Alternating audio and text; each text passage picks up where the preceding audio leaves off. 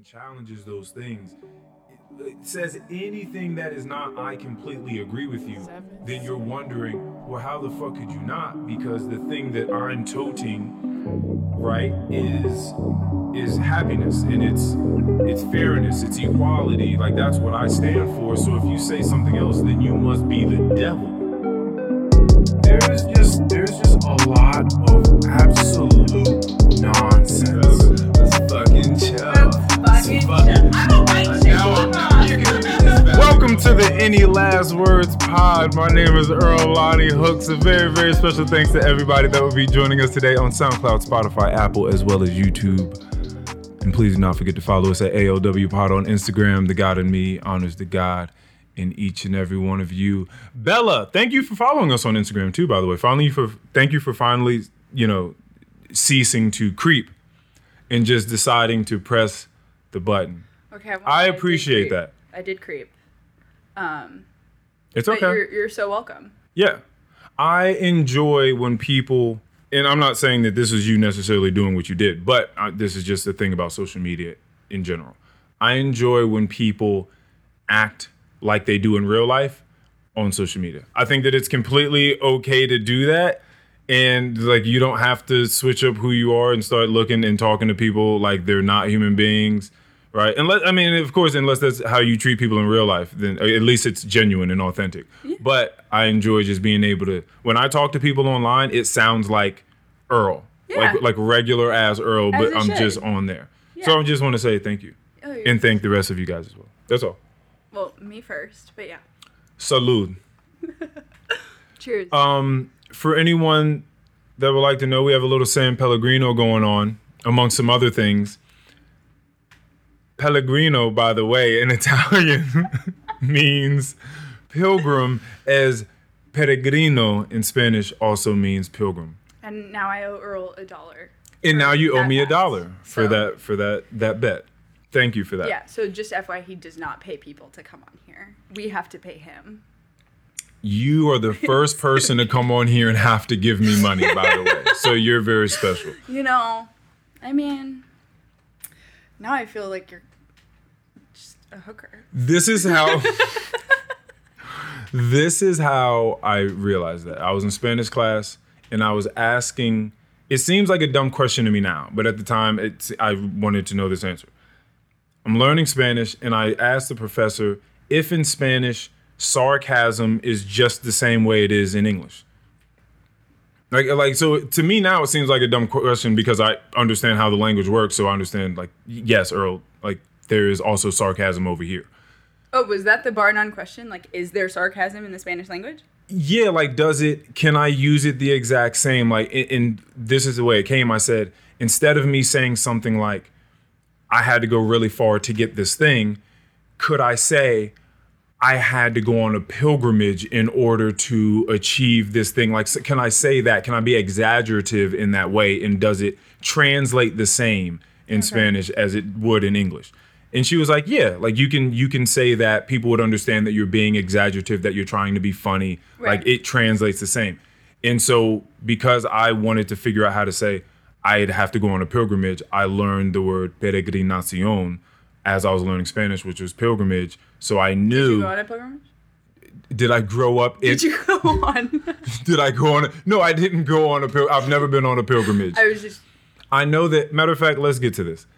Let's be honest.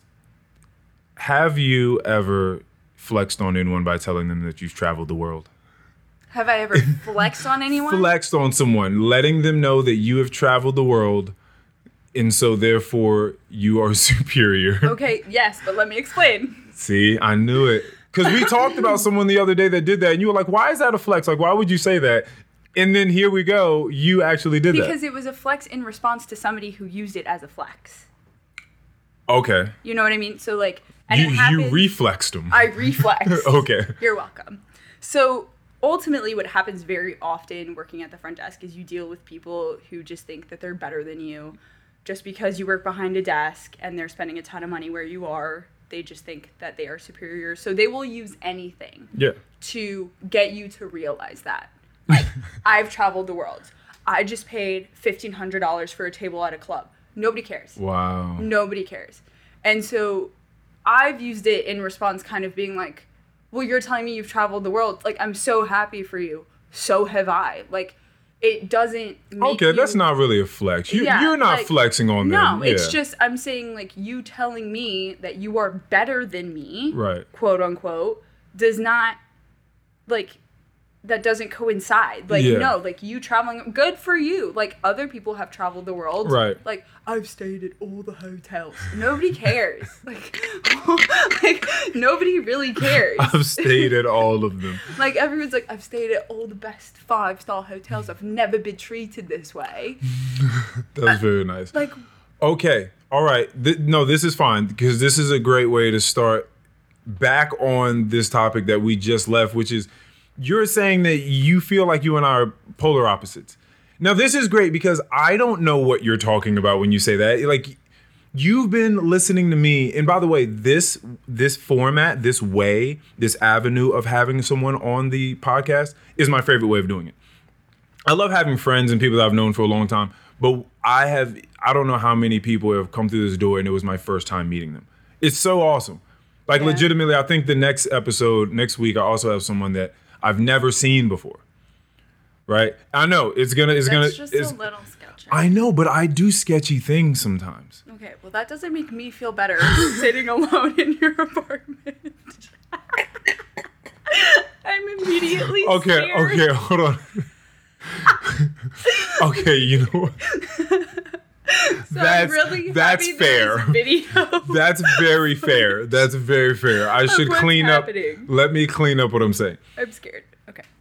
I take risks in life, but I there is a risk reward factor in things, right? Like, you have to be trying to calculate that as you're going through life. Like, okay, I need to take a risk, but what is the reward? Like, is it 50-50? Like, am I flipping a coin, or is it just like, no, there's no reason for me to do this thing. I'm just an idiot for making this decision. They're usually, the people that come here that I meet for the first time, they're good friends of someone that I know that is super solid. Okay. So it would be really weird. And this intermediary, this friend of ours, is telling me, hey, this is a good person, they would like to be. So it's not like just someone knocks on the door and they have the wrong apartment, but I'm just like, hey, you want to do a podcast, by the way? Like, it's, it's not like... I podcast for a living. Come on in. Yeah, it's just like, it's solid people connections, solid people networking. Okay. So I feel fine taking that, what I think is a small risk, a very small gamble, to just speak to someone that is... Well, worst case scenario, you just don't post it, No. Like, if it were truly awful, would you still? The thing is... Because, okay, here's my question, Go right? for it. So, like, as a podcaster, content creator, right? Ultimately is what you are. Sure. Are you only posting things or, like, episodes that you're super confident in? Or have you not, like, sometimes have listened to something and been like, yeah, probably shouldn't post that due to controversy, being uncomfortable with the conversations you had? Like, fear by having, like, did you look bad? Did the other person look bad? Like, do you ever think that you withhold content because you're unhappy with it? Or do you genuinely, like, raw post just everything? I post everything. There's no editing that goes into any of these episodes. Anything you've ever heard has been from press record until the end, cut off. There's been a couple times where somebody's maybe said someone's name or the name of a place they were at that they shouldn't have. Okay. And like that could have been detrimental to like their position at the time. So I'll do like some scrambling of the words or something like that when that comes up. But for the most part, no, it just goes out. I will say that there are like 6 or 7 episodes that are not out, but those were my first 7 episodes 2 years ago that I did. Well, you should definitely release them now. I think like could. They're just one.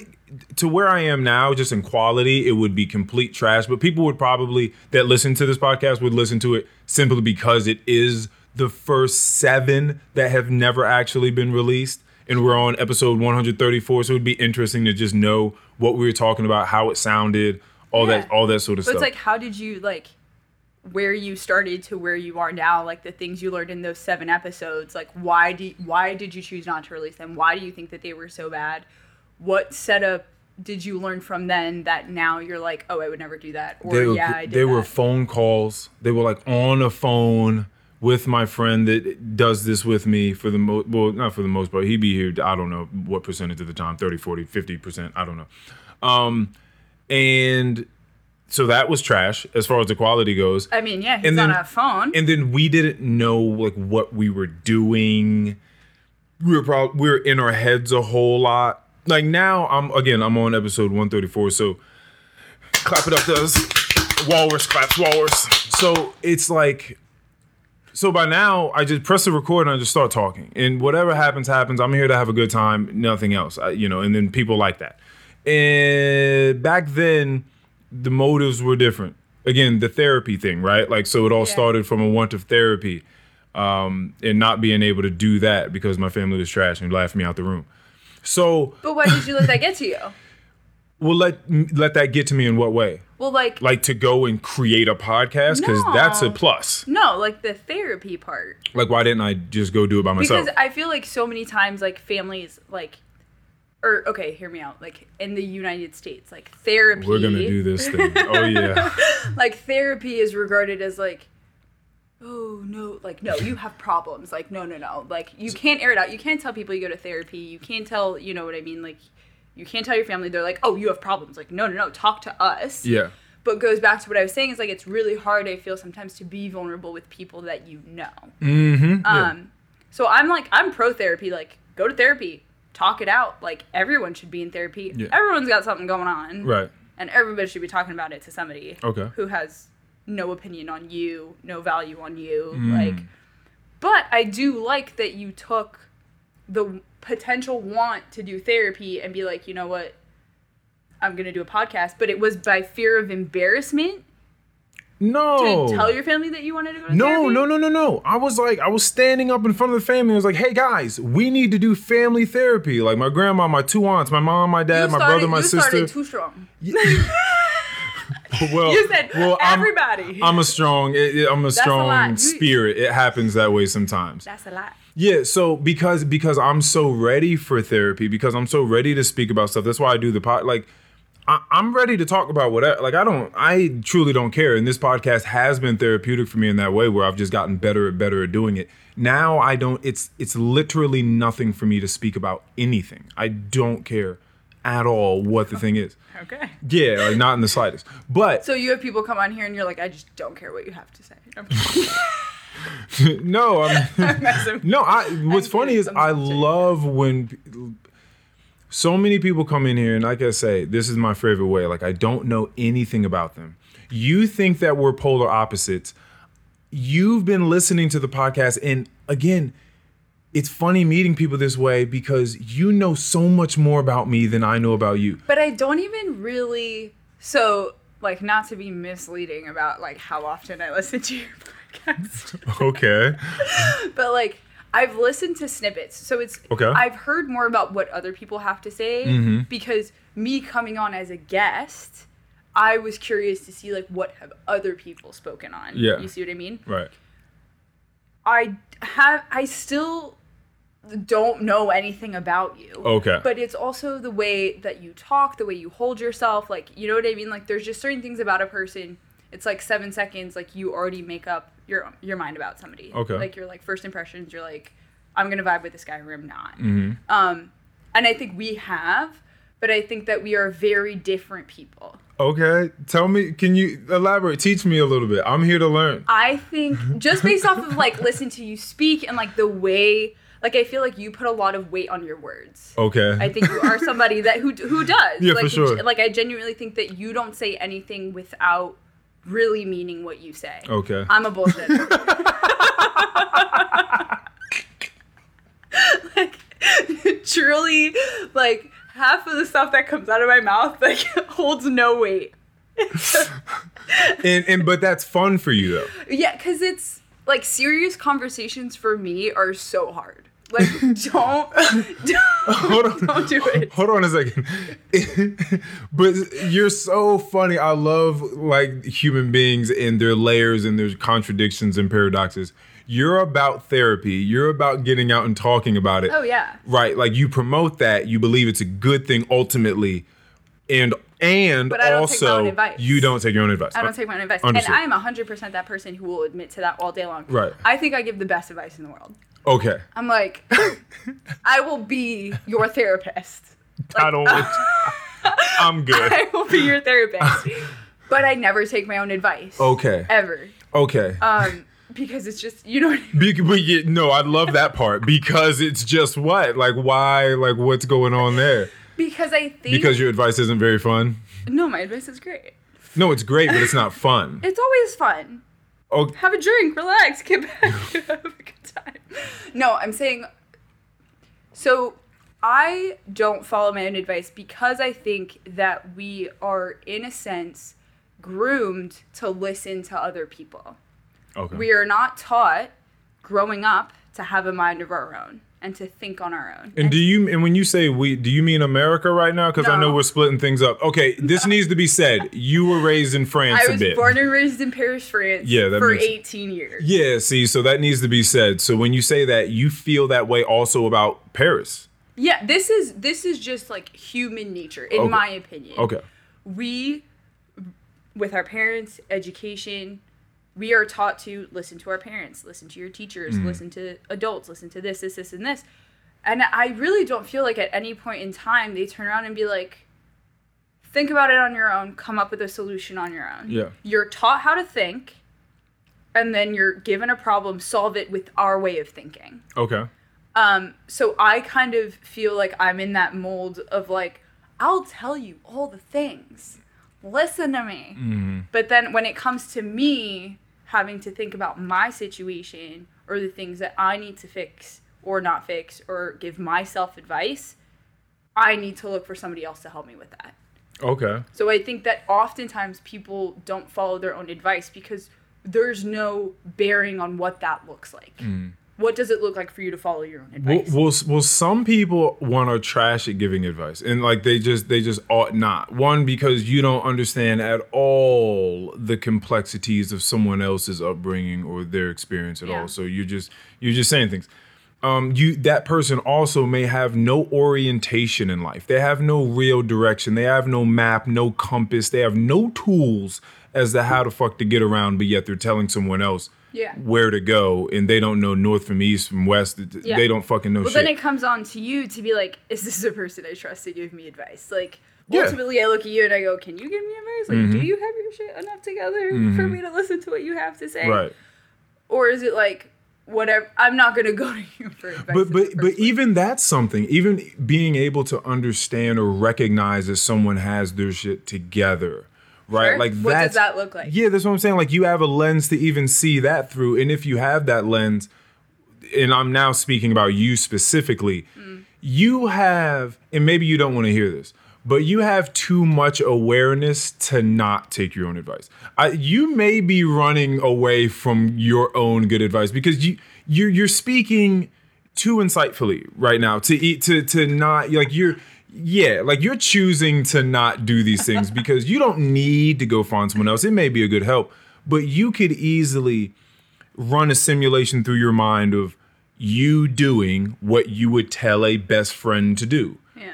Like you can run that and be like, well, I would never tell my best friend to do this. So like, why would I do this?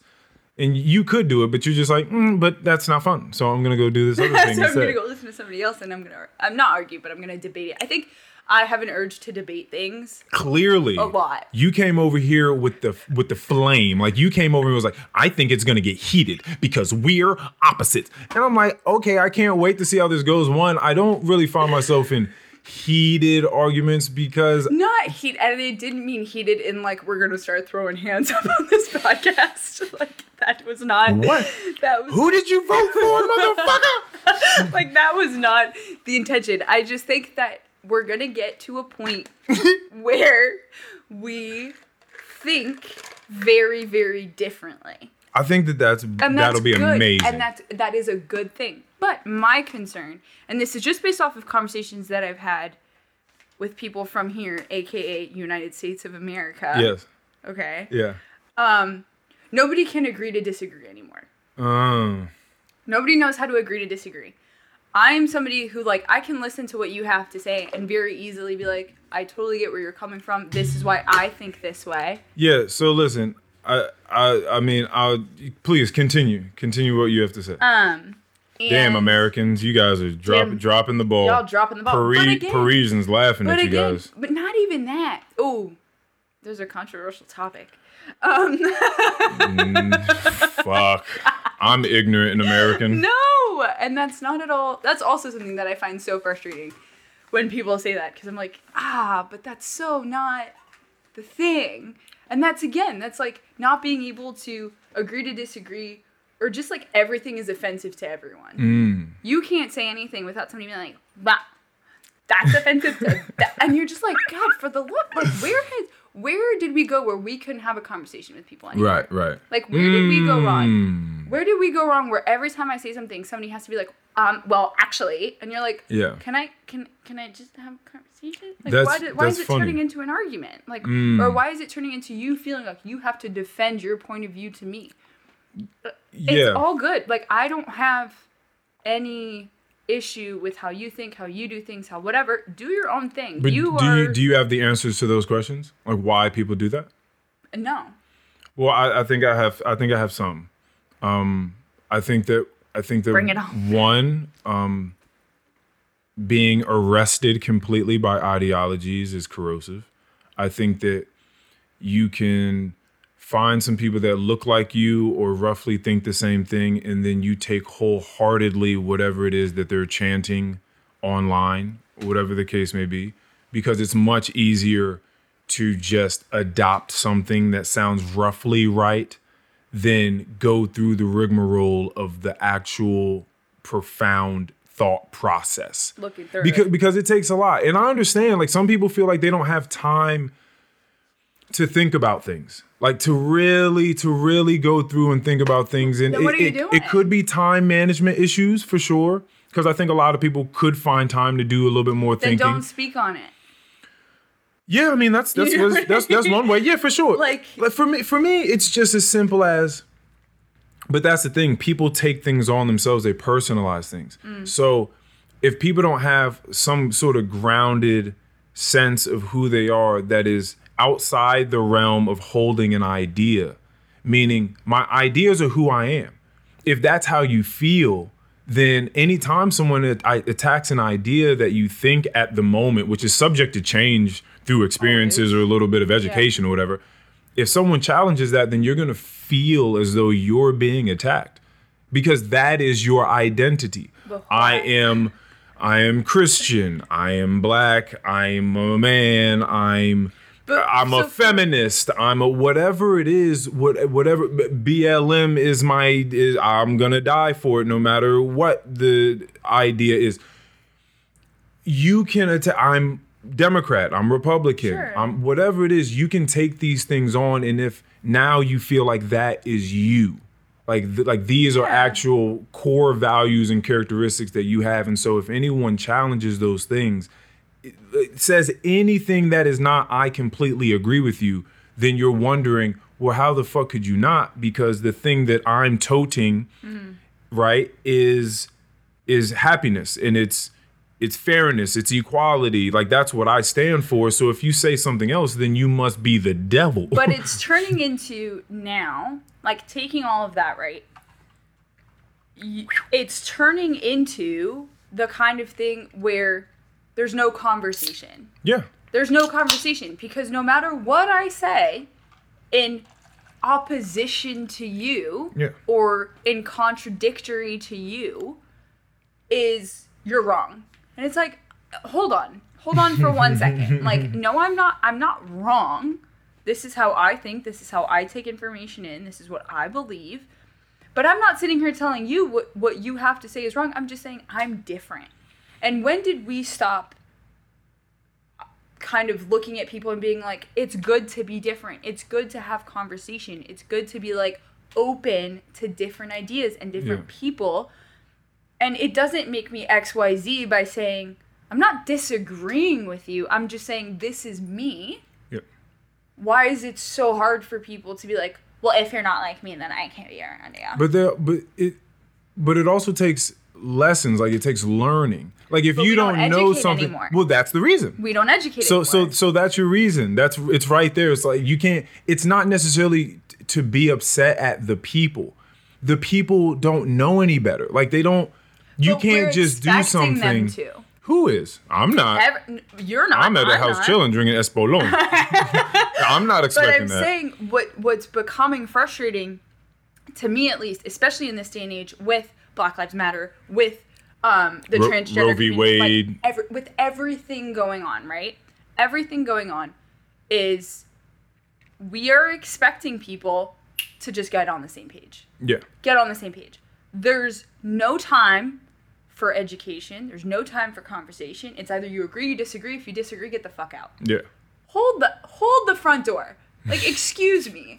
But when were we so cutthroat about things? Yeah. When did we decide that we weren't going to have a conversation, or we weren't going to try to see each other's side, or it's bad versus good? I think I there's feel like no it happened in room like the for- last like 6 years. But Like, it yeah, it's a new. It wasn't like this in like the early It's 2000s. like one of my biggest things that I and this is super controversial, but it's pronouns, right? Mm-hmm. Pronouns are a huge thing. Yeah. I'm a Gen Z Mm. who, as much as I try to respect pronouns, I'm not always going to get it right. Yeah. And I've been in situations where people are like, oh shit. where people are like, well, how could you assume? And I'm like, God. Damn, they hit you with that? I'm like, How people could you assume? How could you assume that? And I'm like, listen, education follows, Mm-hmm. okay? I'm not always going to get it right. Yeah. But I get crucified for getting it wrong once.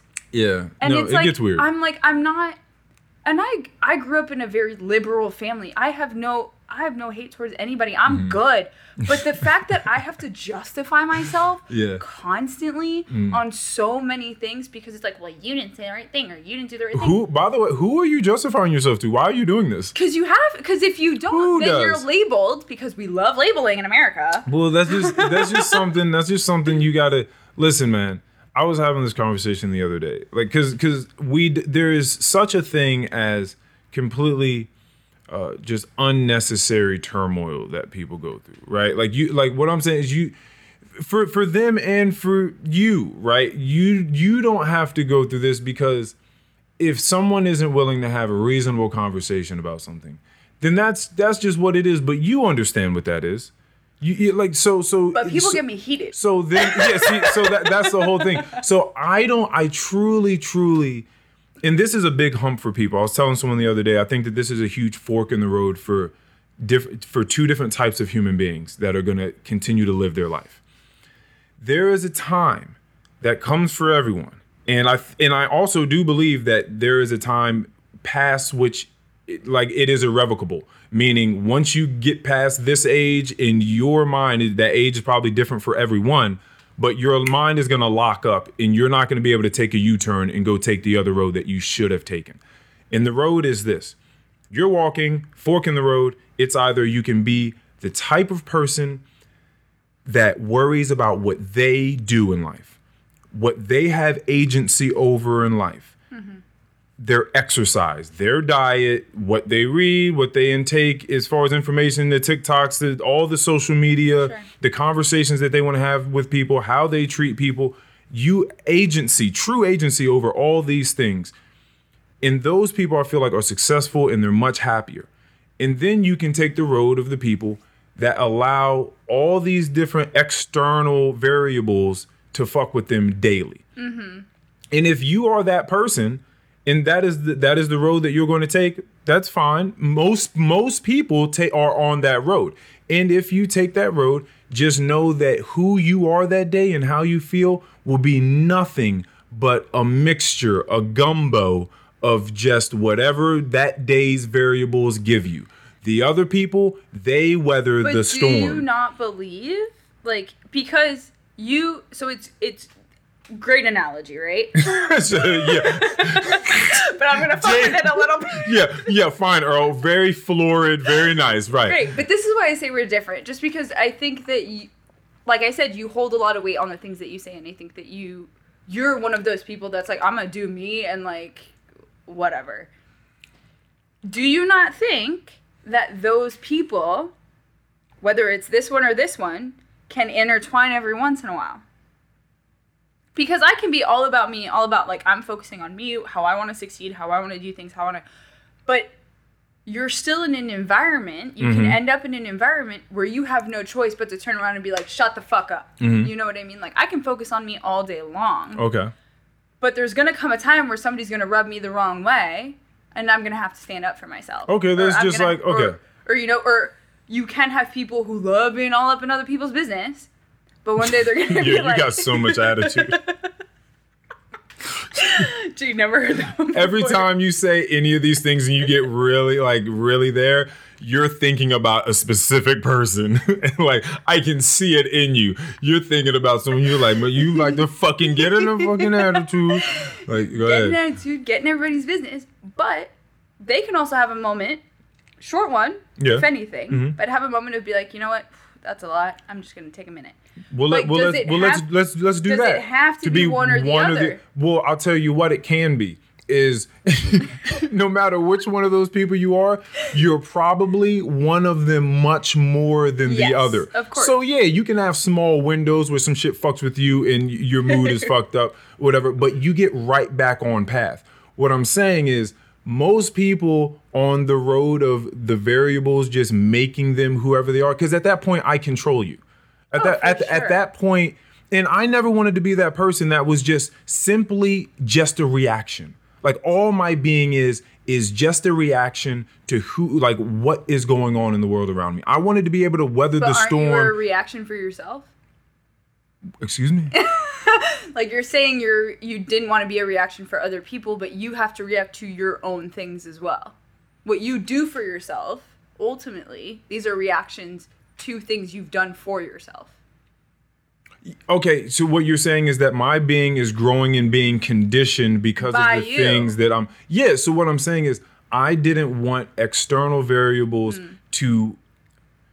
I didn't want my mood and my way of navigating to be completely contingent upon what the people around me are doing or what they are saying. So meaning if there's negative energy all the time and we're focused on politics and we're focused on the pronouns, we're focused on this, and we're just screaming at each other, and we're people that don't know how to get along or how to have real conversations, and you disagree with me, now I'm upset with you and we can't be friends. Sure. I wanted to be able to be in a country full of people that are doing that, and still be the person that can say, no, you don't know me, so you don't know that I can actually have those types of conversations, which is why I passed you that book, One Difficult Conversations.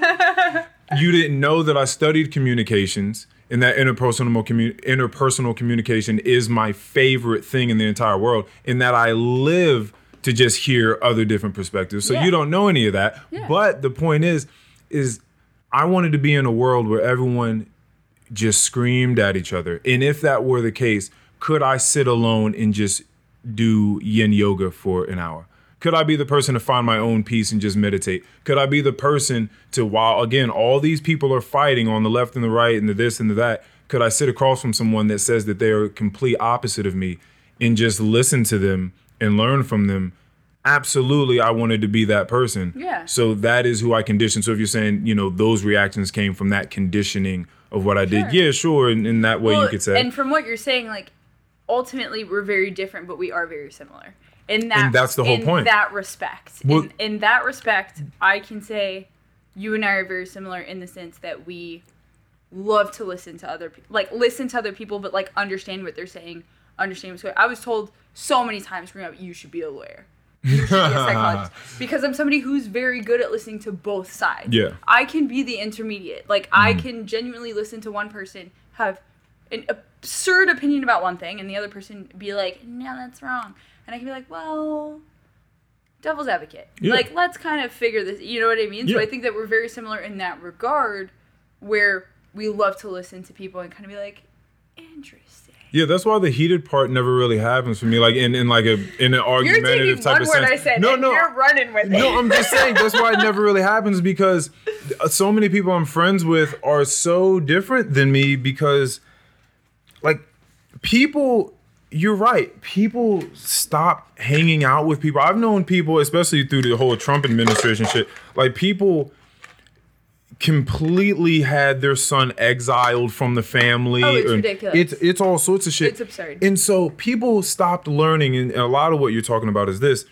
They stopped learning how to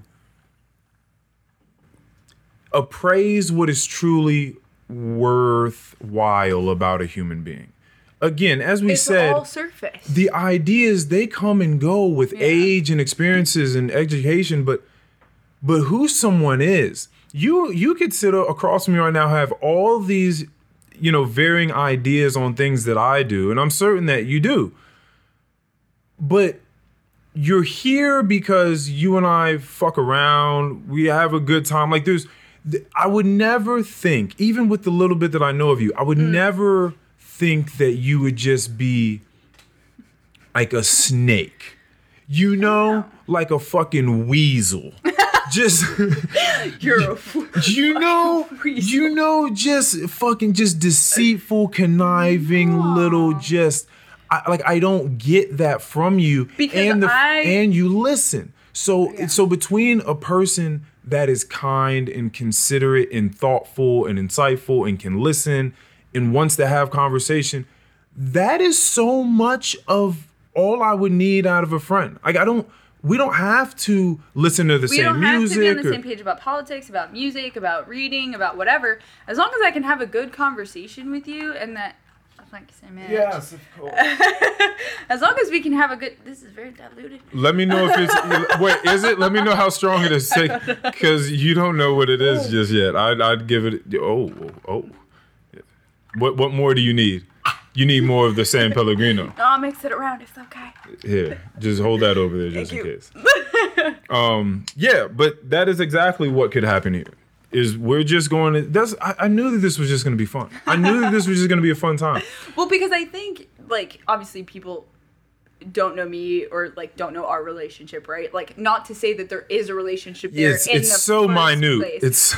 It's... it's literally me coming up, making a latte in the morning, having a 5-minute conversation, and then dipping for the rest of the day. And it's a 5-minute conversation, usually about nothing. About nothing. Nothing at all. Because you're a bullshitter. Nothing. Because you like to throw around words, because you're very light with your words. And listen, I think there's an art to that. So I don't want to get that misconstrued as though... Thank you. Yeah, everyone can't do that. Everyone can't just shoot the shit, just throw around dialogue like it's nothing. That's super important to me, though. Yeah. Me as a person, if you can't shoot the shit with me, I'm gonna have a really hard time because nothing is that serious.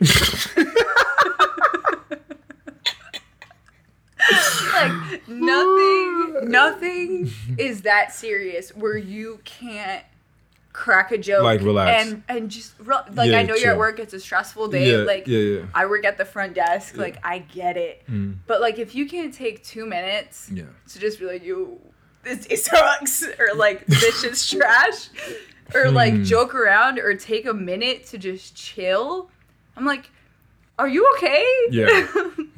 Are you genuine? How are you? Well, I mean, you already know those answers. I know those answers. Again, I look at people, and this is a whole lot of reason as to why, again, I don't get into heated debates with people. I can make pretty accurate, sweeping generalizations about people. So can I, yeah. If you act a certain way, right? So much more what you do and how you carry yourself is so much more than your words. It's more contingent than what you say. Yeah, for sure. So if you are just an unpleasant person to be around, most of the time you're saying things that are nasty, you're gossiping behind people's back about a ton of shit all the time. You know those types of people, and you seem like you're a bit of a liar, whatever the case is. There are sweeping generalizations I can say about you. Yeah. Right? You probably don't have super meaningful conversations with people. Probably right? not. You probably weren't taught the value between prioritizing truth, right, and trying to neglect and get further away from deceit, right? You probably, again, weren't given a moral compass or a map. A map is a good way of looking at it. Or you're just unhappy. but these are all reasons as to why someone might be Yeah. unhappy. But you're right. You're unhappy. And I guess it's easier to say, instead of trying to, hypothesize all these different reasons as to why someone may be unhappy, it's just easier to say they're unhappy and I don't know why. And that ought to be enough. They're not happy. We don't know why. Do you want to get to the bottom of it or not? No, it's not necessary. Is this person interesting enough to me where I'm like, why are you so unhappy with or why do you give off that vibe? I've met people who have been straight assholes to me the first time I met them. And I'm like, is there a reason why? You have to be such an asshole to me? You don't know me. You don't know anything about me. Yes. And you're so rude to me. Mm-hmm. And later down the line, like when we've relaxed, chilled, hung out, people are like, oh, I'm just apprehensive. Well, I mean, but and I'm like, there is something in that, because first like, impressions. Who hurt you? Well, yeah, but that is the case. Is just, you have to understand that people have dealt with a ton of shit, as you said, with the whole therapy thing, and you don't know what it is. Yeah. And so because every time, literally every single time, I have a big heart. Every time I hear even though I know everyone's been through some shit, and some people that are nastier than others, they've been through some deeper shit.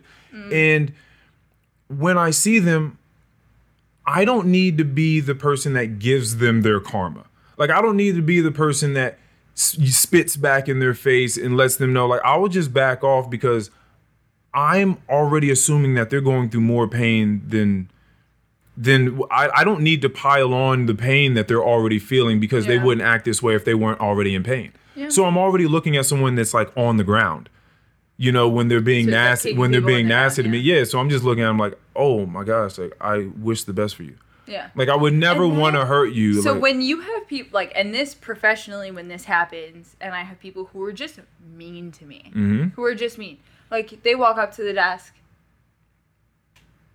Hooks. And you're like, Hook what?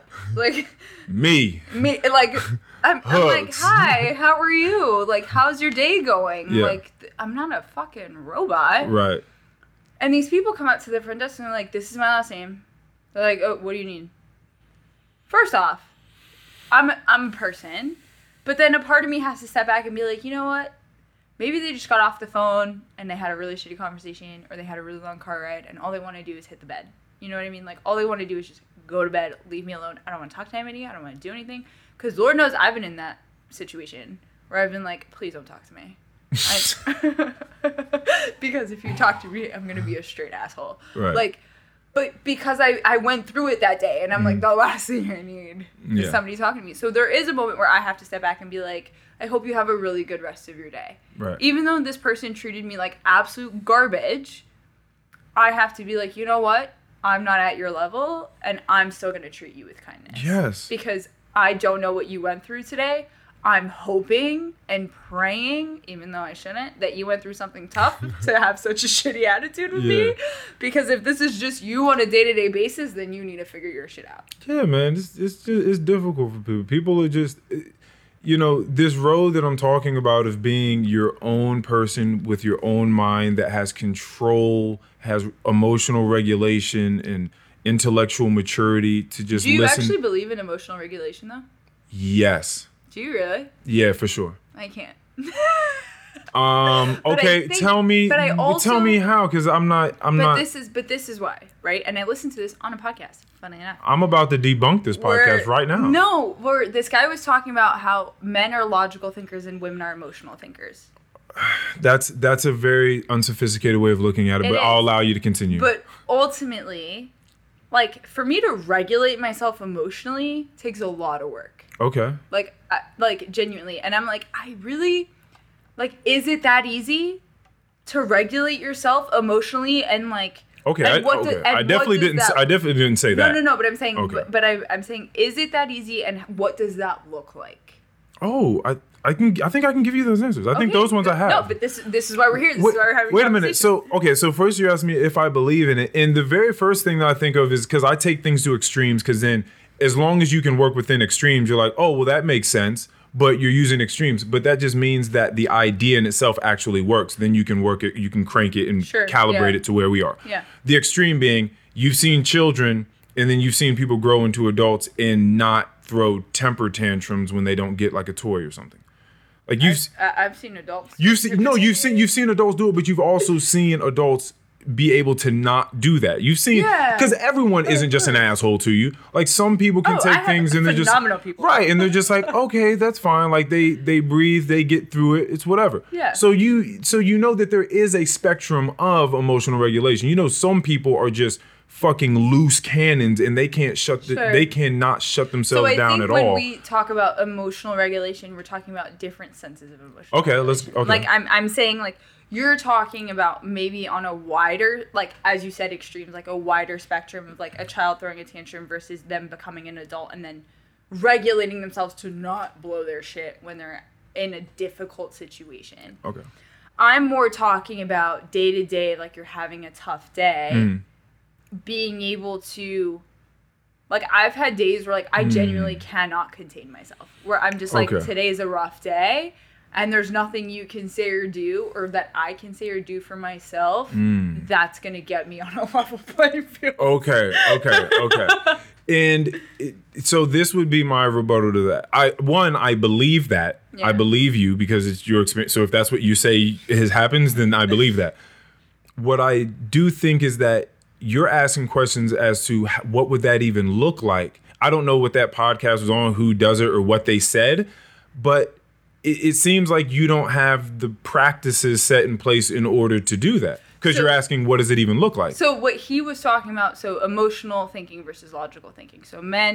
So he was talking about probably more in the sense of relationships and how it was like when a woman says, like, I feel this. Yes. I don't feel wanted. I don't feel X, Y, Z, whatever.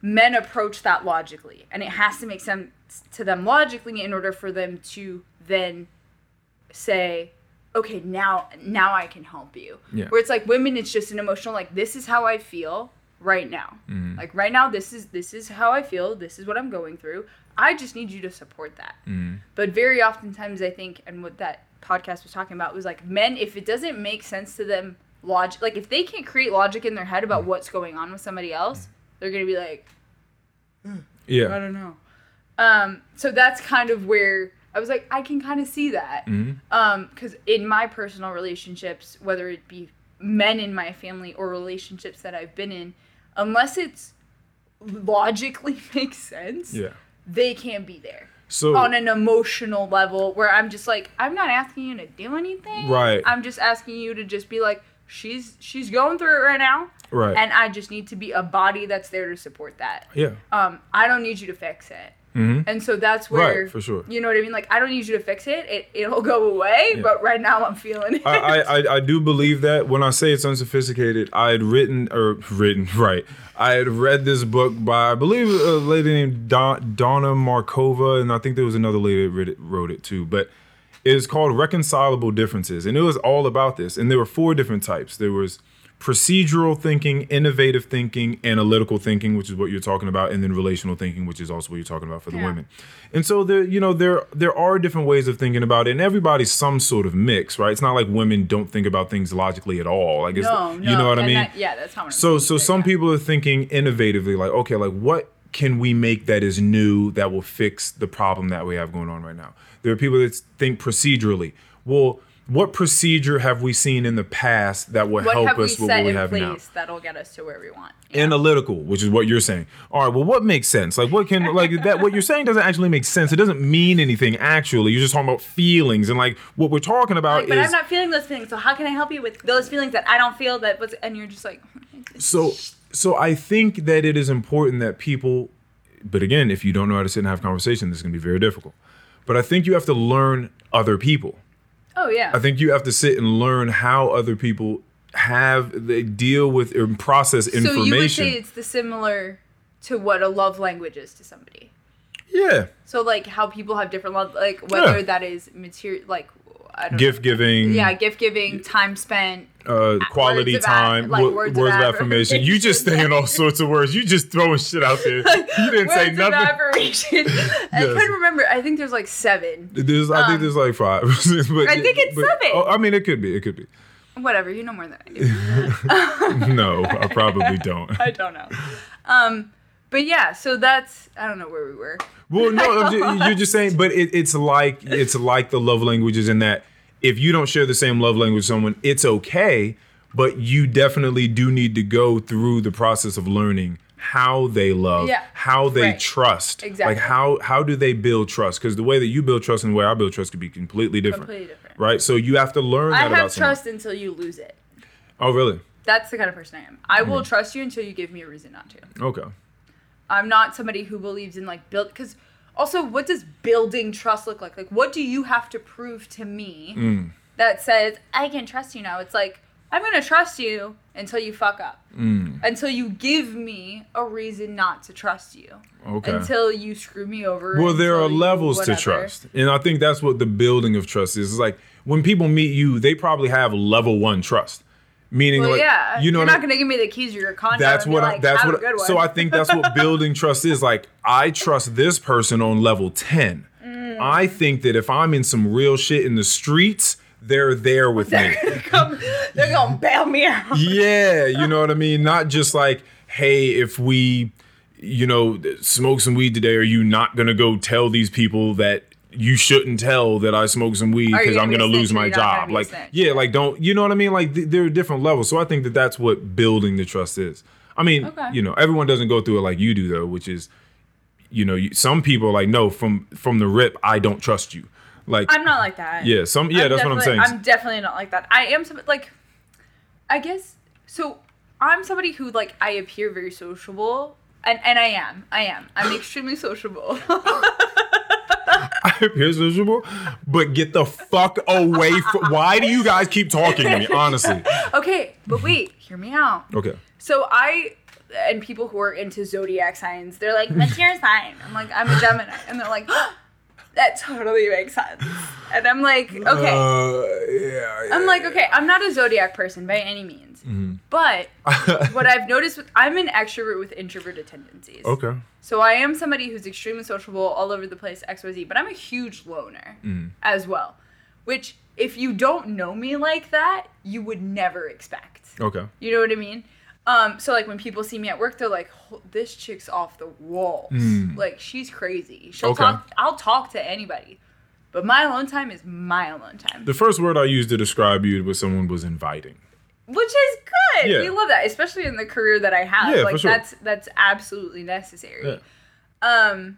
But I am somebody who's like, I need my space. And I'm very good at being alone.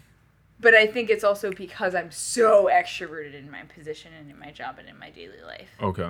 You know what I mean? Yeah. I don't know where I was going with this. Well, all that matters is that there are different parts of you and different shades of those different parts of you, which go to this whole relational, procedural, innovative, analytical thinking, which is we just have to learn each other. Yeah. That's I think but how so much many time more are people. You going to dedicate to every single person you meet? Well, I mean, you should. I mean, you don't have that type of time. You got hopefully 6 to 8 hours you're going to sleep. So that's 24 hours. That's 8 hours out of your 24. So your trust factor, you know what I mean? You're like level 1 to level 10, or what? How many? Well, this is why it's important to get in touch with your feelings and your instinct, because you need to be able to tell again at a glance, like, do I want to invest? Everything is investments, right? Yeah. Like whether you're investing actual dollars in the stock market. Am I investing emotionally? Yeah, exactly. It's like, what feeling do I get? Should I invest here, or why? Like, why not? Am I going to get my return on investment? But I've been in a situation where I was like, absolutely, I don't trust this chick. Like, there's no way. There's no way. There's no way. And then she surprised me. Okay. And I was like, that's beautiful. I genuinely think that I am a good judge of character. Like, I truly believe that about myself. Like, I don't hype myself up in many regards, but I do think that I am a good judge of character. Or I see potential in people, or I know when I can hype somebody up because I'm like, I'm not just bullshitting. Like, I think that you are worth X, Y, Z, whatever. Not that my opinion matters to these people. But I met this girl and I was like, everyone loves her. And I was like, there's something way off here. That just sounds like you were hating. I mean, and maybe a little bit. Maybe it was. I was in college and I was like, there's something so off. Like, nobody is this nice. So what? She's beautiful and her butt is fat and like, she's very nice and she's like, smart and she like no, but like really, like I was like, she's nice, she's pretty, she's cool, she's show, and I was like, nobody has it all. I was like, there is something. There's a little bit of hating mentality. There in that, was for a little bit of sure. me that was like, she gonna screw somebody over, and it ain't gonna be me. And it ain't gonna be me, motherfuckers. Right. So. And I was like, and she knew this about me because I'm a no bullshit kind of person. Like, if you know if I don't like you. Just because it's like, not everybody's going to like me. You're not going to like everybody. I'm not going to sit in a chair and have a conversation with you when it's like literally pulling teeth. Like, no, we don't vibe. We don't vibe. That's not a big deal. Like, move on.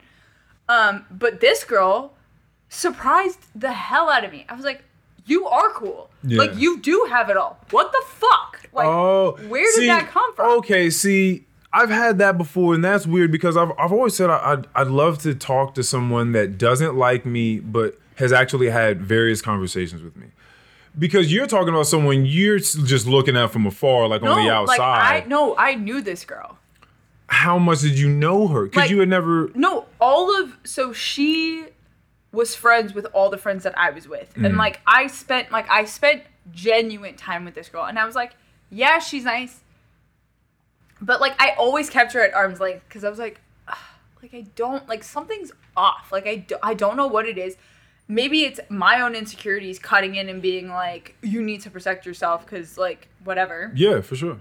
But I was like, there's something way off. And then she surprised me and I was like, because she pulled me aside. And she decided that she was like, she made it a mission for me to like her. Oh, yeah. And I was I've done that before. And I was like, okay. Yeah. Like, I see you. And now I'm like, she's such a phenomenal human being. Like, truly, deeply, like, she is such a good person. Yeah. And has gone through shit in her life, whatever.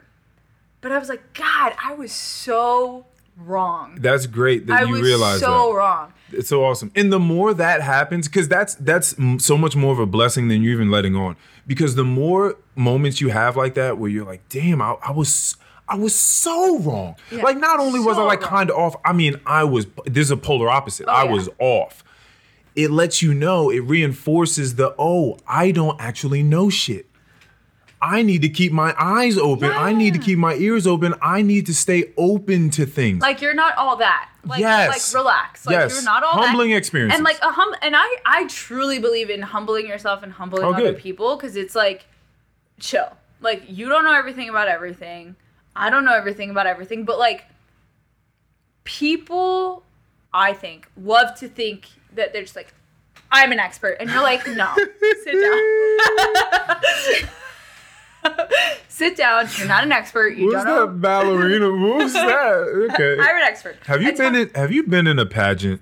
No. Oh, how dare you? I don't know. You're pretty. You're very pretty. Well, like your mom could have been one of those ones. She was a model. She was a model. Oh, see. Oh, you'd love my parents' story. They could have been one of those ones that put a lot of stock in the way that people look. No.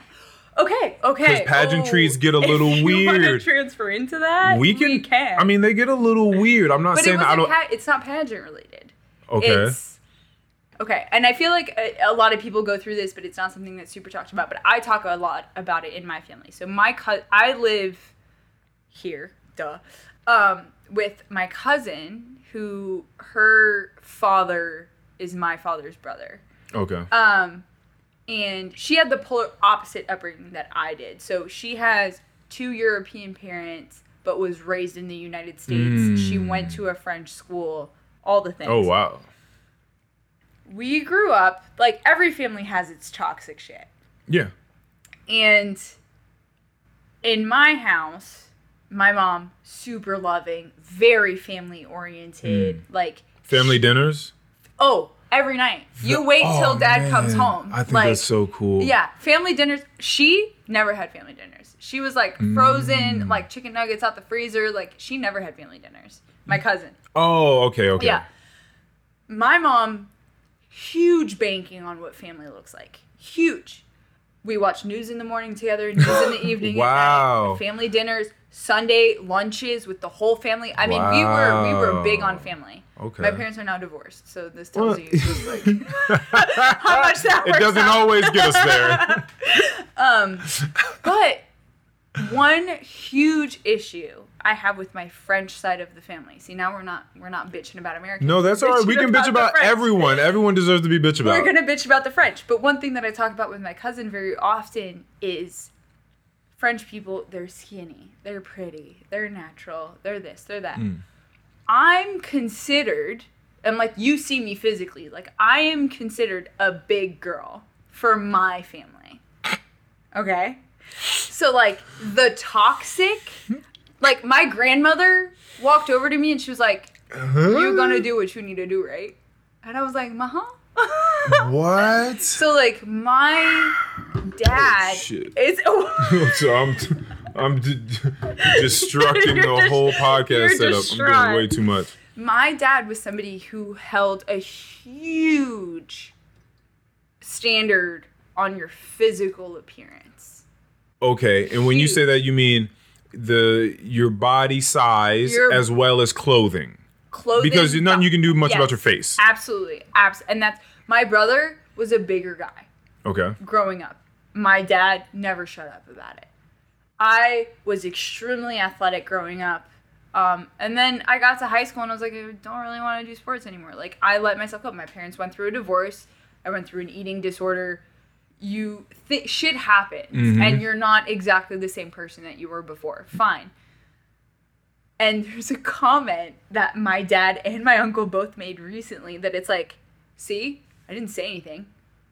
Saying nothing is saying everything. You know what I mean? So, like, my dad was like, I didn't say anything.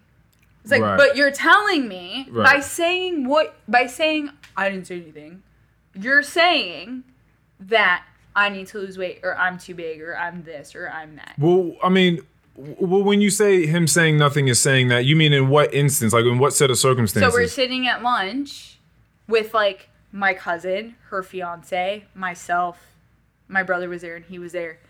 And we're eating whatever, and he looks over at her, because she's very skinny, very, very pretty, skinny, athletic body, gorgeous. He's like, oh, you look great. And then he looks over at us, and he looks at her, he's like, I didn't say anything. Oh, okay, yeah, you can't do that. Like, yeah, you can't do that. And she looked at him, and she was like, this is the problem with our fucking family, is we put so much on physical appearance, so, like, it's truly detrimental. And, like, my dad one day called me, FaceTimed me, and talking about my nephew, or, like, my little cousin, I guess. He's like, yeah, he's, like, 8 years old now. He's like, yeah, he's a little chubby. I'm like, can we talk about a child or a person in our family without having to mention their physical attributes or, like, how skinny or big they are? Like, for the love of God. Right. Like, please, in my friendship group in France, I'm big. And it's like... Yeah, it's pretty crazy. For the love of God, people, yeah, like, can we not make everybody feel like they're not good enough to a certain extent? But, so, like, my mom was a model. Gorgeous. Phenomenal. She's still a model now, but does less. And my parents are divorced, and my dad started dating this, like, super skinny 30-year-old. And he's like, well, you know I love skinny women. I'm like, you're so toxic. Well, I mean, he can love skinny women just like dudes can love very big women. Voluptuous women. Yeah, exactly. Yeah. Like, you can, I mean, listen, I'm not upset with anyone having their preferences. It's the toxicity of saying you should look a certain way.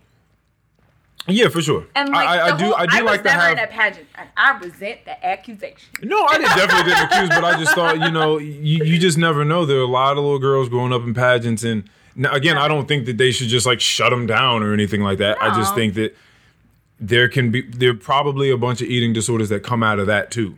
And so very skinny growing up. My parents started having issues when I was like 15. And I would blackout binge. Yeah. Like, I would binge. and then like, be like, what the fuck did I just do? What were you eating? What's your things? I don't fucking know. Cereal?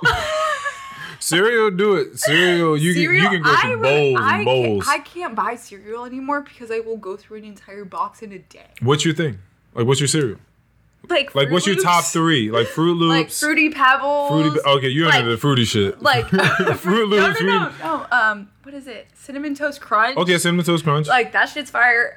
The Wheaties with the sugar. Well, yeah. Oh, the Wheaties with the sugar. I'm thinking of Frosted Mini Wheats. No, Frosted Mini Wheats. Yeah, Frosted Mini Wheats. People hate them. I'm like, so good. Raisin Bran. I fucking love it. Oh yeah, I'm with that. Yeah, for sure. People are like, you're disgusting. I love Raisin Bran Crunch too. With the granola clusters in it. It's better. Yeah, for sure. It's better. Yeah, cereal's terrible for you. Cereal is so, like I can't buy fucking it. Cookie Crunch. I can't. Have you seen Cookie kidding? Crunch? Of course I know. Cookie. It's crazy. Reese's. I can't. Captain Crunch, get out of here. Yeah, they're all so bad for you. I can't they're have so it bad. in my house. Lucky Charms. I can barely have. Ew, hate Lucky Charms. Okay, but they're all still. It's just bowls of sugar. But like, I can't have it anymore because I'll go through it. And my mom, growing up, like we didn't really have snacks. But she has a gluten intolerance because she has arthritis. It's not so much a gluten intolerance, but her arthritis would flare up if she had gluten. I didn't know that. Okay. And so she would buy gluten-free snacks all the time, which were like little cakes that were gluten-free, whatever. And I would eat it all. I would eat it all. And eventually my mom was like, you haven't just gained a little weight. Like, like, you could tell something going on there. Right. And that's when they sent me to a therapist for the first time. Okay. I love this story. And that's when I went to therapy. That's when I went to therapy. Okay, but because I've seen some big-ass little kids running around. And I mean, I'm talking about, it's not baby fat. I'm talking about if they stay on the track. You are malnutritioning your child. So the point here is, so you do also believe in some sort of, like, there has to be some talk around health, right? Not I need you to fit this size, but like I would like you to be healthy because I care for you. So this is what I grew up with. Okay. I grew up on the Mediterranean diet. Oh, teach us. Teach us. I can't because we're not near the Mediterranean. But no. So,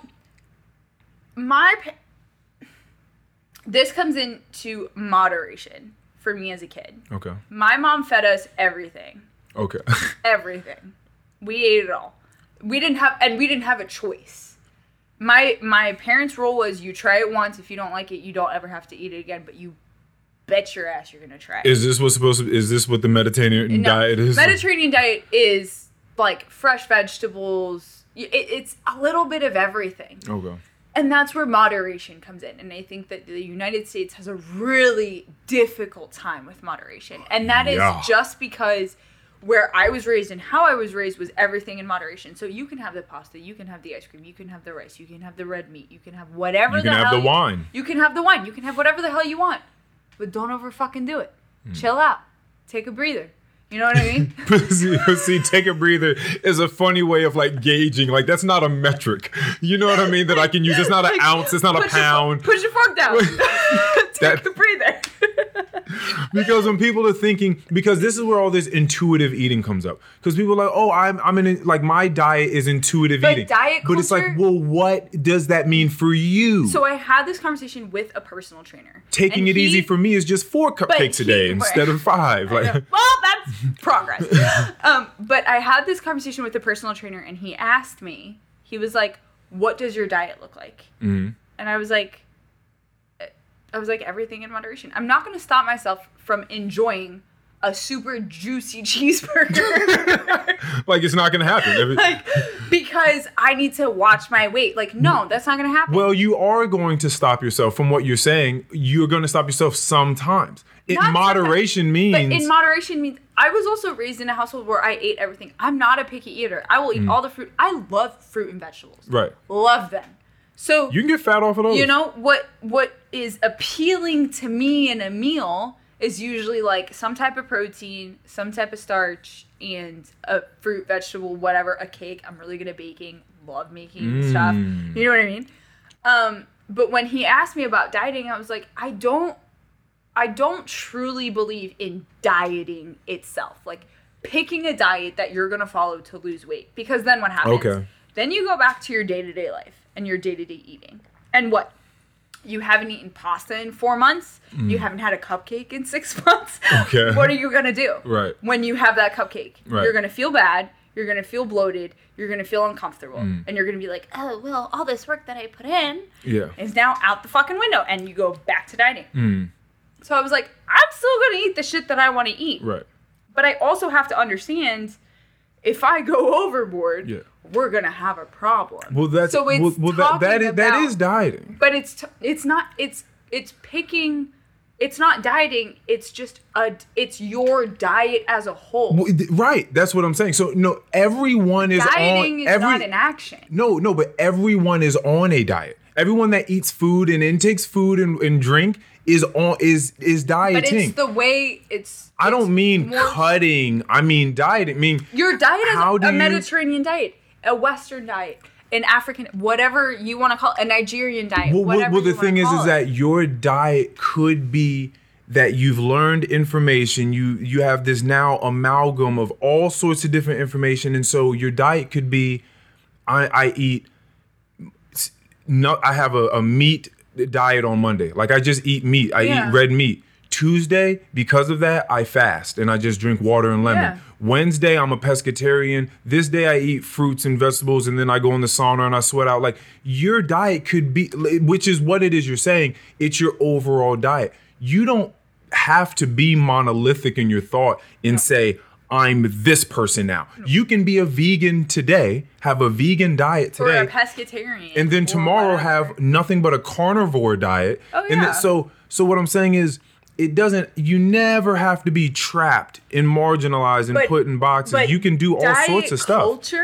Diet culture. See, I don't know about cultures. No, but I'm saying, like, diet culture in America is very much like, I have to follow a keto diet. I have to be vegan. I have to be this. And what I was talking about with and he was like, I love to hear that you're not going to stop yourself from having this, and this, because you want it. Because ultimately, in my day, people diet because they're trying to lose weight, or they're trying to regulate gain weight for people that want to get mass, or they're trying to regulate something about themselves. Right. And so for me, it's like, I don't talk about dieting.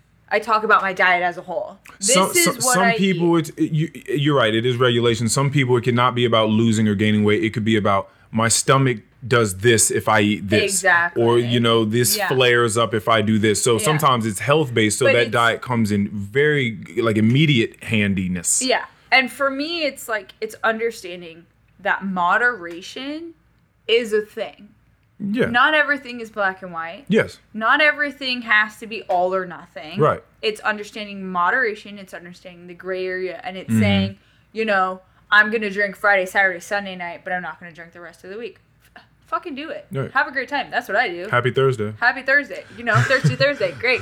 But that's why salute again. I will cut out my Sunday. but so that no, you won't. No. But so that's the whole point, is like, you're talking about, where's the conversation in America? Where is the conversation going? Because I've been wondering this, where the fuck has the benefit of the doubt gone? Have you heard anyone said this? Thank the Lord you just said that to me, because I went through something personally. She's getting heavy, guys. She's ready to go. I went through something personally recently where somebody did not give me the benefit of the doubt. And you were upset. Somebody just made an assumption about what I thought or what I felt and ran with it. And I was like, there was not a single point in time where you gave me the benefit of the doubt and you said, actually, you know what? Maybe I should trust this person. Or maybe I should have a conversation with this person. And what did they have to say to that? They were like, you were right. But it's really hard. I always give people the benefit of the doubt, and I try to tell myself as much as possible, like, give yourself the benefit of the doubt, give other people the benefit of the doubt. We don't trust people anymore. That's the issue. I don't think that people know what that means. I haven't heard people. That's the thing. I observe people. So what does it look like to you? What does the benefit of the doubt look like to you? Benefit of the doubt is super easy. This is the way it goes. because we've already talked about it on this Yeah. on this episode. I do not know. It'll be the best decision that a human can make for themselves to understand that you don't know shit. And if you don't know shit, then that means that there are things that you need to ask someone about, right? You'll be fine. You'll be just fine. Oh my. But you need to ask people things in order to get information. You Yeah. can't just assume you're working with 2 puzzle pieces, yet you trying to call out the whole picture. But that's my problem. And I get so frustrated because I'm like, at no point in time did you ask me for my opinion. Did you ask how I would feel about it? Did you think, oh, well, you know, this has 2 people, and I'm talking relationship wise now. Right. Clearly. Like, obviously. But I was extremely frustrated because I was like, at no point in time did you stop and think, well, maybe I should ask her. Mm-hmm. Maybe I should check with her. Right. Because you might think you know me, but my response to whatever is going on could completely shock you. Right. And we don't give that to anybody anymore. We don't think, hey, you know what? Maybe this person's going to respond really well to this. Or we're like, or then it just confirms what you thought in the first place. Oh, yeah, like this person really responded the way I thought they would.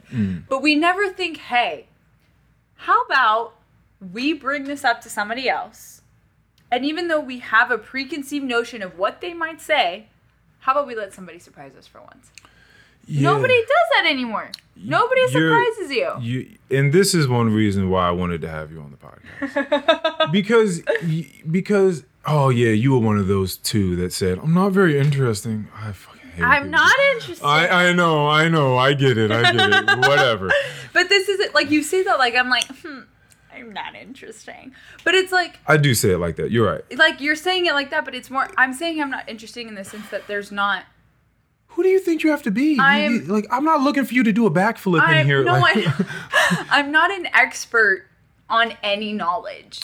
You know Fuck what that. I mean? No, Fuck that. But that's what I mean. Like this, for your podcast, you don't give a shit. I don't. You don't give a shit. No. Other people said that, like, you need to be some kind of professional. People are interested in human beings. Like we really are. We don't know how to be. This is why I said you're a lifestyle podcast.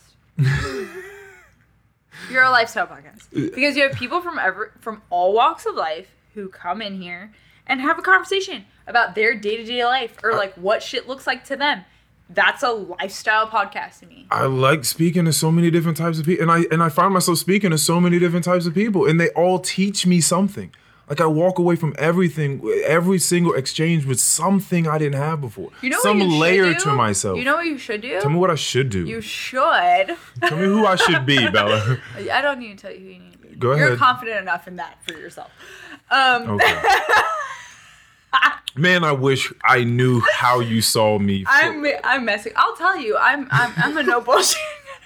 Go for it. Oh, now you're a no bull. You're a bullshitter and a no bullshit type person at the same time. Yes. I get that. No, but do it you makes see sense. what I mean? It like rhetorically, it makes no sense, but it actually makes all the sense. It makes all the sense. For sure. I'm a major bullshitter, but I'm also a no bullshit kind of Right, person. exactly. I think a lot of times you may have to be. You may have to be a no bullshit type of person to be able to bullshit. Yeah, I kind of get that. course. That makes sense. It lands. Okay. It thank lands. you. At least somebody gets me. But what I think you should do is if you're talking about what or the experiences that or the lessons you learned, the things that you come out with post podcast is you should make a series and be like, from this podcast, this was my takeaway. Mm-hmm. Because I think what gets lost in translation in podcasts and why I personally have never really gotten invested in podcasts, the only one I got invested in was a 20-minute podcast. Like, her episodes are 20 minutes long. Right. And I'm like, thank God. I'm on my way to work. I'm listening to a podcast. Great. The Joe Rogan Experience, oh my God.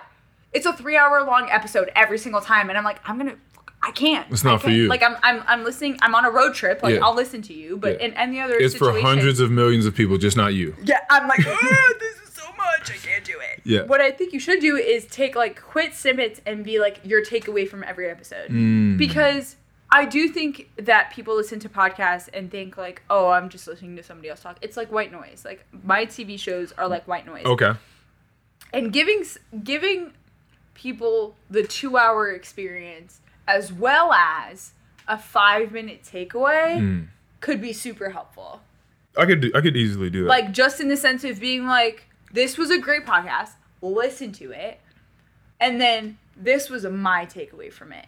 What do you have to say? You know what I mean? Like, what? Like, this was or my maybe takeaway. in beforehand, as opposed to it just being a series. I mean, it could work as a series on the side. It could also just work as like a prelude. Yeah. Right. Also that. Yeah. Yeah, absolutely. So, but I think it's interesting that you say that because that gives you more content to potentially focus on. Yeah. And be like, hey, that's cool. Like, let's think about what else I could say that's just getting people to listen to a 2-hour conversation is fine, but can I give them something more? That's more of a snippet. Well, one thing that I take away from this already, and this was actually before we even hit record, which is funny, right? Which is, you're talking about how you feel like you're a good judge of character. Yeah. You can clearly vacillate, and sometimes you're drifting onto the other road that we've spoken about, where you get lost in some shit and you think that someone's a big bitch even though everyone else loves her.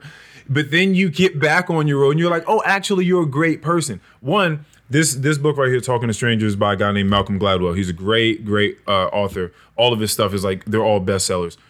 And I think I watched him on a podcast, and he said one thing that surprises him most is that, like, how wrong he has been with first impressions. Oh my God, yes. So he's just given himself a rule in life. It doesn't matter what you think of this person the first time you see them. Be open to seeing them again. Just be open to seeing them a second or third time. And I think people do that with dates as well. How many,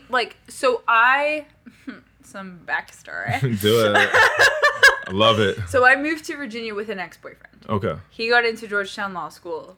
We were together, I think, the first 2 weeks that we moved here, and then he broke up with me. Okay. Heartbroken. Did he give you a reason? Or he just... Needed to focus on himself. Oh, okay. Good stuff. Couldn't be in a relationship right now. This is a 2-year relationship that turned into, can't do this right now. All right, whatever. Heartbroken. I was devastated. I'm not going to hide that. I then got on the apps. Oh, yeah. Love that. The apps, yeah. The apps. Yeah. Love that for me. Did Bumble. Okay. Girls have to reach out first. Yeah, for sure. You have the power. And I went on a couple dates. And I was like I went on a couple where I was like, woo. Like, I would talk to a guy and then super witty, super funny, super blah, blah, whatever. Okay. And then I met him in person and I was like, oh, hello? You mean through the text he's witty and... Yeah, and then I met them in person and I was like, hello? Like, I am on text who I am in person. Like, there's no... And I was like, oh, fuck. And then I met, like, another guy who was really nice. But he was like, I'm infatuated with you. And I was like, that's too soon. Like... I'm infatuated. In fact, that's the word he used. I kid you not. And I was like, this is a lot. Did he give, like, a follow-up, though? Did he... Because maybe he could have landed the plane. Like, I don't think the infatuation... It was, like, after a couple dates. And I was like, this is a lot. Ultimately, none of them stuck. Like, off of apps, none of them stuck. And then I met my current boyfriend. And I was like, I asked him out. Okay. Which I had never done before. Okay. I asked him out, and that was great. That went relatively How did you feel in that process? Did you feel shaky about it? I was so stressed. Yeah. Like, I was like, is this what it's like to be a man? I was so stressed. Uh-huh. So stressed. Also because he left me on red for like 3 hours. 3 hours. And I was like, and he was like, well, I was at work. And I was like, yeah, well, at that point I was like, just say no. I was so stressed. Oh my goodness, man. The dating world is amazing. Oh my God, it's the it. best and it's the worst. Okay. It's the best and the worst. Okay, go. All right, that's fine. At the same time. I think that it was. I mean, I'm just up for experiences, so it was all great for me. Plus, if you get better at knowing what's for you and what's not, there's certain rhetoric that you're sort of waiting on. Like when people talk, there's something about harmony. like Yeah. in music that sort of like matches us and aligns us. And when you're talking to other people, whatever it is that you're reading, whatever it is your instinct is giving you about that person, you're like, there's something about this wavelength that makes sense. Sure. Again, we don't have to agree with everything, but that's aside from the point. Yeah. We can match on Yeah. frequencies, right? Sure. No pun intended, matching, right? But we can match, and that's something that you can work with. That I think there's a lot to work with inside of that, and a lot of it is mismanagement of expectations. Because if you're going into it and you're expecting them to be the next boyfriend or be the next whatever, and you're holding them to But the that's standard, when you have to it's be weird. upfront about what you're looking for. That's What do you want? What are you looking? I'm not a dater. well. Let me tell you what my upfront looked like when I was on the apps, which is Okay, wait, hold on. Can we just pause for 1 second and you can actually tell me how old you are? That's true. You tell me how old I am. Okay, now That's so funny. I'm thinking you're like 28. Okay, but before you were thinking, Probably the same. okay, Like I'm in that. I feel like you're not 30. Okay. But you're close to. okay, How old do you think I am? 24. You said that so. Yeah, Like you said that so like right. that's how old you are. How do you know that I'm 24? Because I listen. Oh, Yeah. okay. That happened in a conversation maybe 7 or 8 conversations ago. Oh, But, okay. Yeah. Anywho, yeah. So you're 24. I'm 30. I'm 31.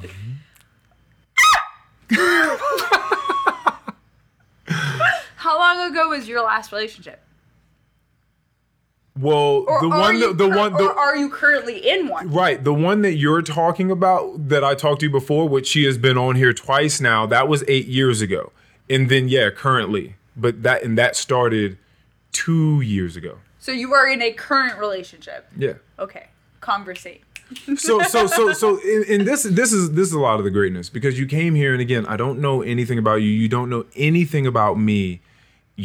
And which is also funny, because even with that being said, with that being granted, you still think that we're polar opposites, right? Which I is think that less now. see how ideas change. No, but okay. I mean, you're a And I white feel woman like- and I'm a black man, but like, I mean, outside of those now things, she is. you know what I mean? But okay, I should justify why I felt like we were polar opposites. I feel like I haven't kind of made a point as to why. Mm-hmm. The way you talk, the way that you are, who you are, how your ideas are, how you express yourself Okay. is extremely opposite to the way that I express myself. Right. Well, you've kind of touched on this before. You said I hold weight in my words, which I do. I Yeah. am very serious about what comes out of my mouth. Yes. That doesn't mean I also can't have a good time, as you can tell. No, absolutely. Right, right. And that's not, but I think that I'm somebody who like, I can hold weight in my words, but I can also be like, Whatever. I don't give a shit. Yeah. I'm a nutcase. Tequila. I'm a literal nutcase. You have layers to you. You're a human. Don't tell people that. And that's the beauty of being a human that people lose out on every day, is you can be so many things. You can be so many. I was having this conversation with someone the other day. I was like, yo, if I could be pansexual, I would. Oh no. Listen, this is what I think. No. This is what I think. Have you ever watched Game of Thrones? No. Oh fuck. Well, why'd you say it like that? Like millions upon millions of people weren't watching it. Like, what do you mean? Because it's so funny, because being like one of the only people who haven't watched Game of Thrones, like Why do you- y'all are a fucking cult. Okay. Okay. First I and would foremost, all of you are a fucking cult. wrong, because I would never try to get. Once you tell me you didn't, cool. Let me tell you what I'm still saying. I don't want you to watch it. I don't care for you to get into it. It's not that serious. It gets terrible the last 2 People- seasons anyway. I heard. I said that everyone's like, the finale was trash. It's not even a finale. It's the last 2 seasons fall off. Listen, Listen to what? You're not even getting to a point. What are you talking about? Listen to what am I listening to? yourself. I guess. Okay. So let's see. What the fuck is the point I was getting to? Us not knowing each other, you having no idea. Oh, pansexual. So here's the thing. I already love people. And I love getting along with people, having conversations with people. Like it's so easy for me, and it's so natural to just to get along with human beings. Like, it's not difficult for me at all. Like, no, this is just truly how I feel. I'm not even trying to be. Are you in a relationship with a man or a woman?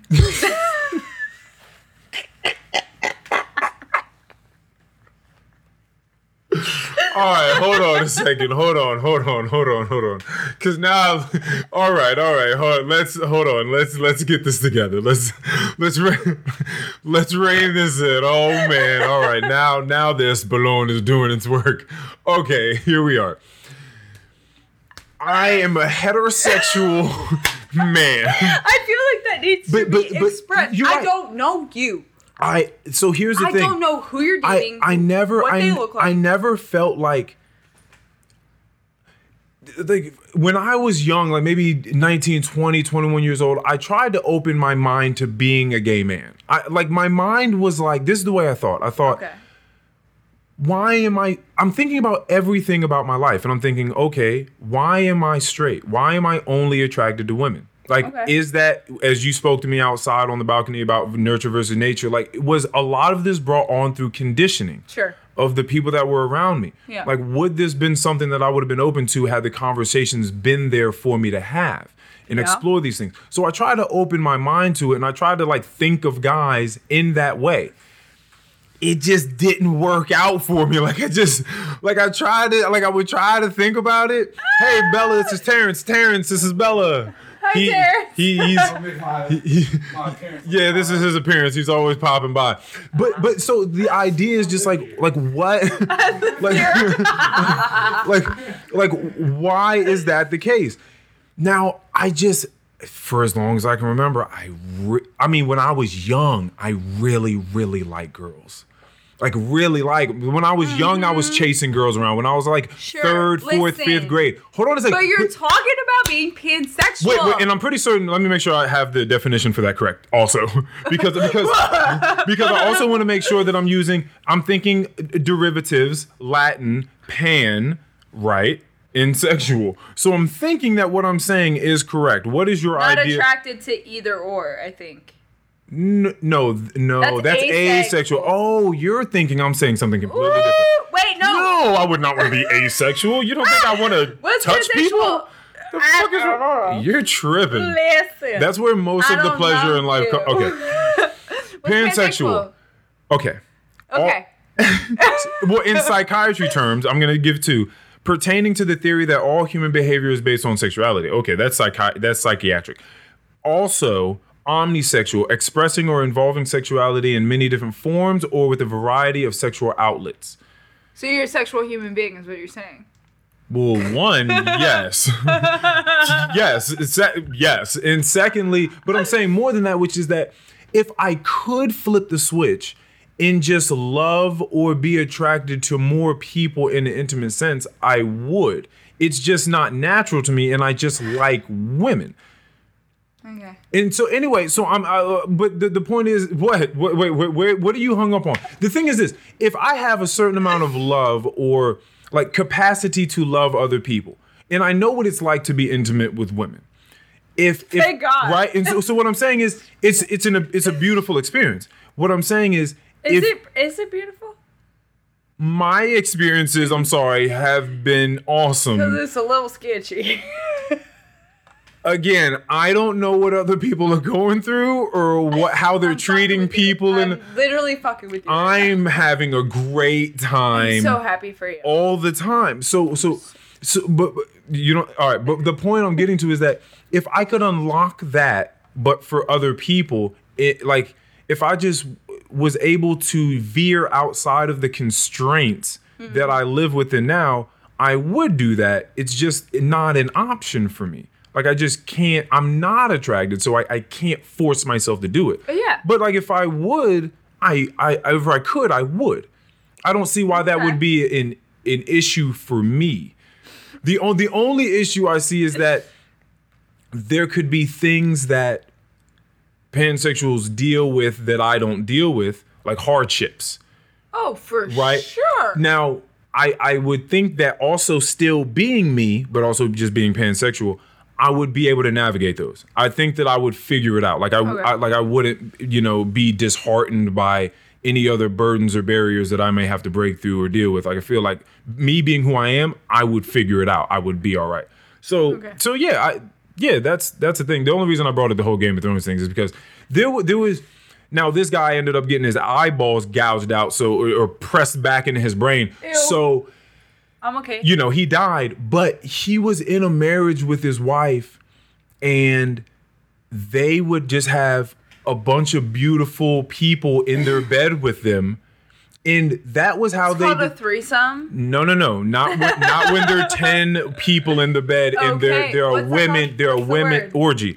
There are women, there are men, but the husband and wife are together and they just allow this nasties. fun. So, yes, sure, nasties. You're nasties. But, right, for sure, judgment. This is where the differences lie. It's not judgment. I'm just saying. But the point is that I looked at those scenes and I was like, damn, that's ill.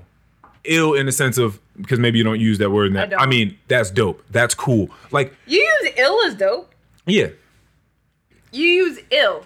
Yeah, like, damn, that's ill. Like, those shoes are ill. Like, when I say I am physically ill. Well, when you say you're physically ill, then we think that you're sick and you need immediate medical attention. Where did ill come from for you to think that sick, was a connotation of... Also, like, because think about, I'm very visual, so I think about facial expressions, right? So when sometimes someone might look at something that is ill or dope or sick, you be like,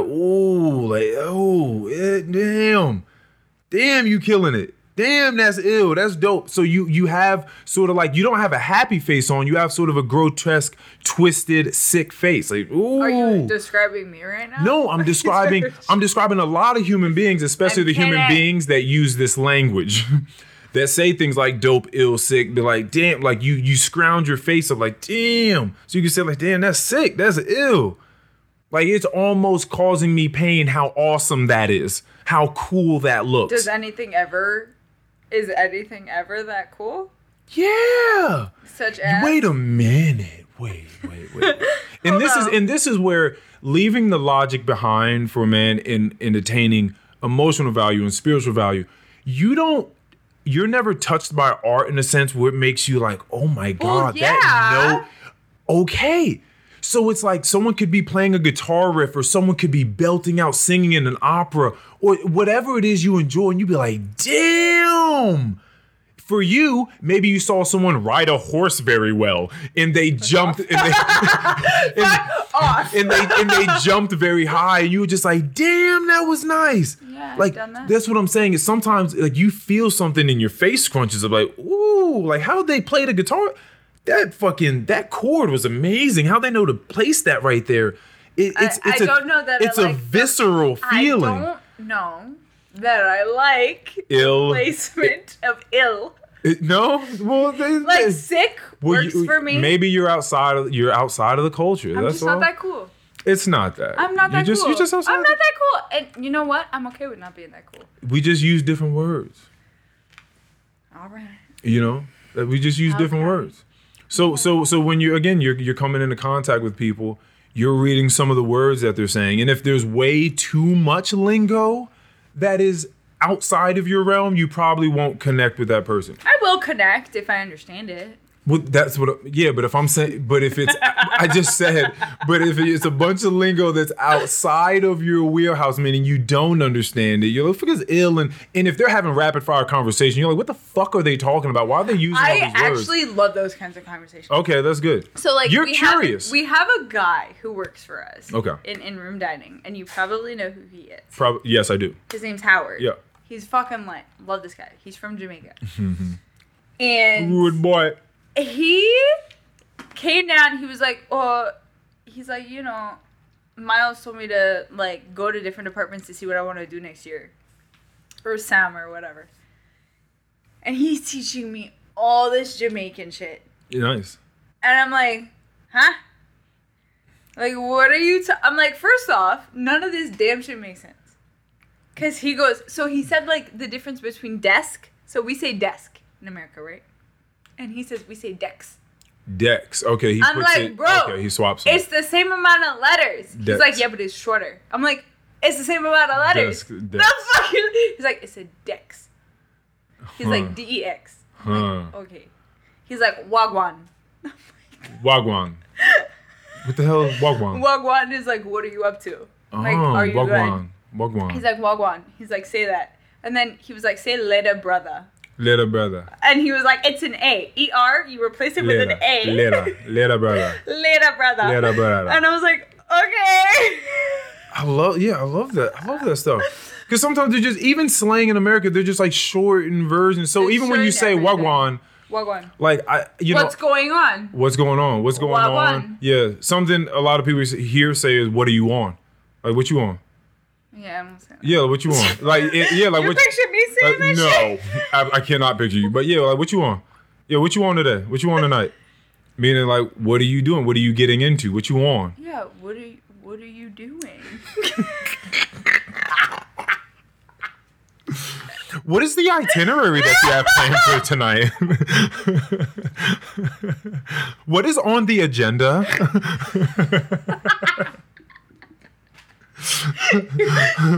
What shall we be Jeez doing this Louise. evening, Oh my darling? gosh. Like, I get it. It's all beautiful, man. You just gotta learn to love and understand and Listen, just darling. and listen though. Listen. Actually. That is the thing. But actually, listen, All right. I'm joking. No, please continue on with the accent.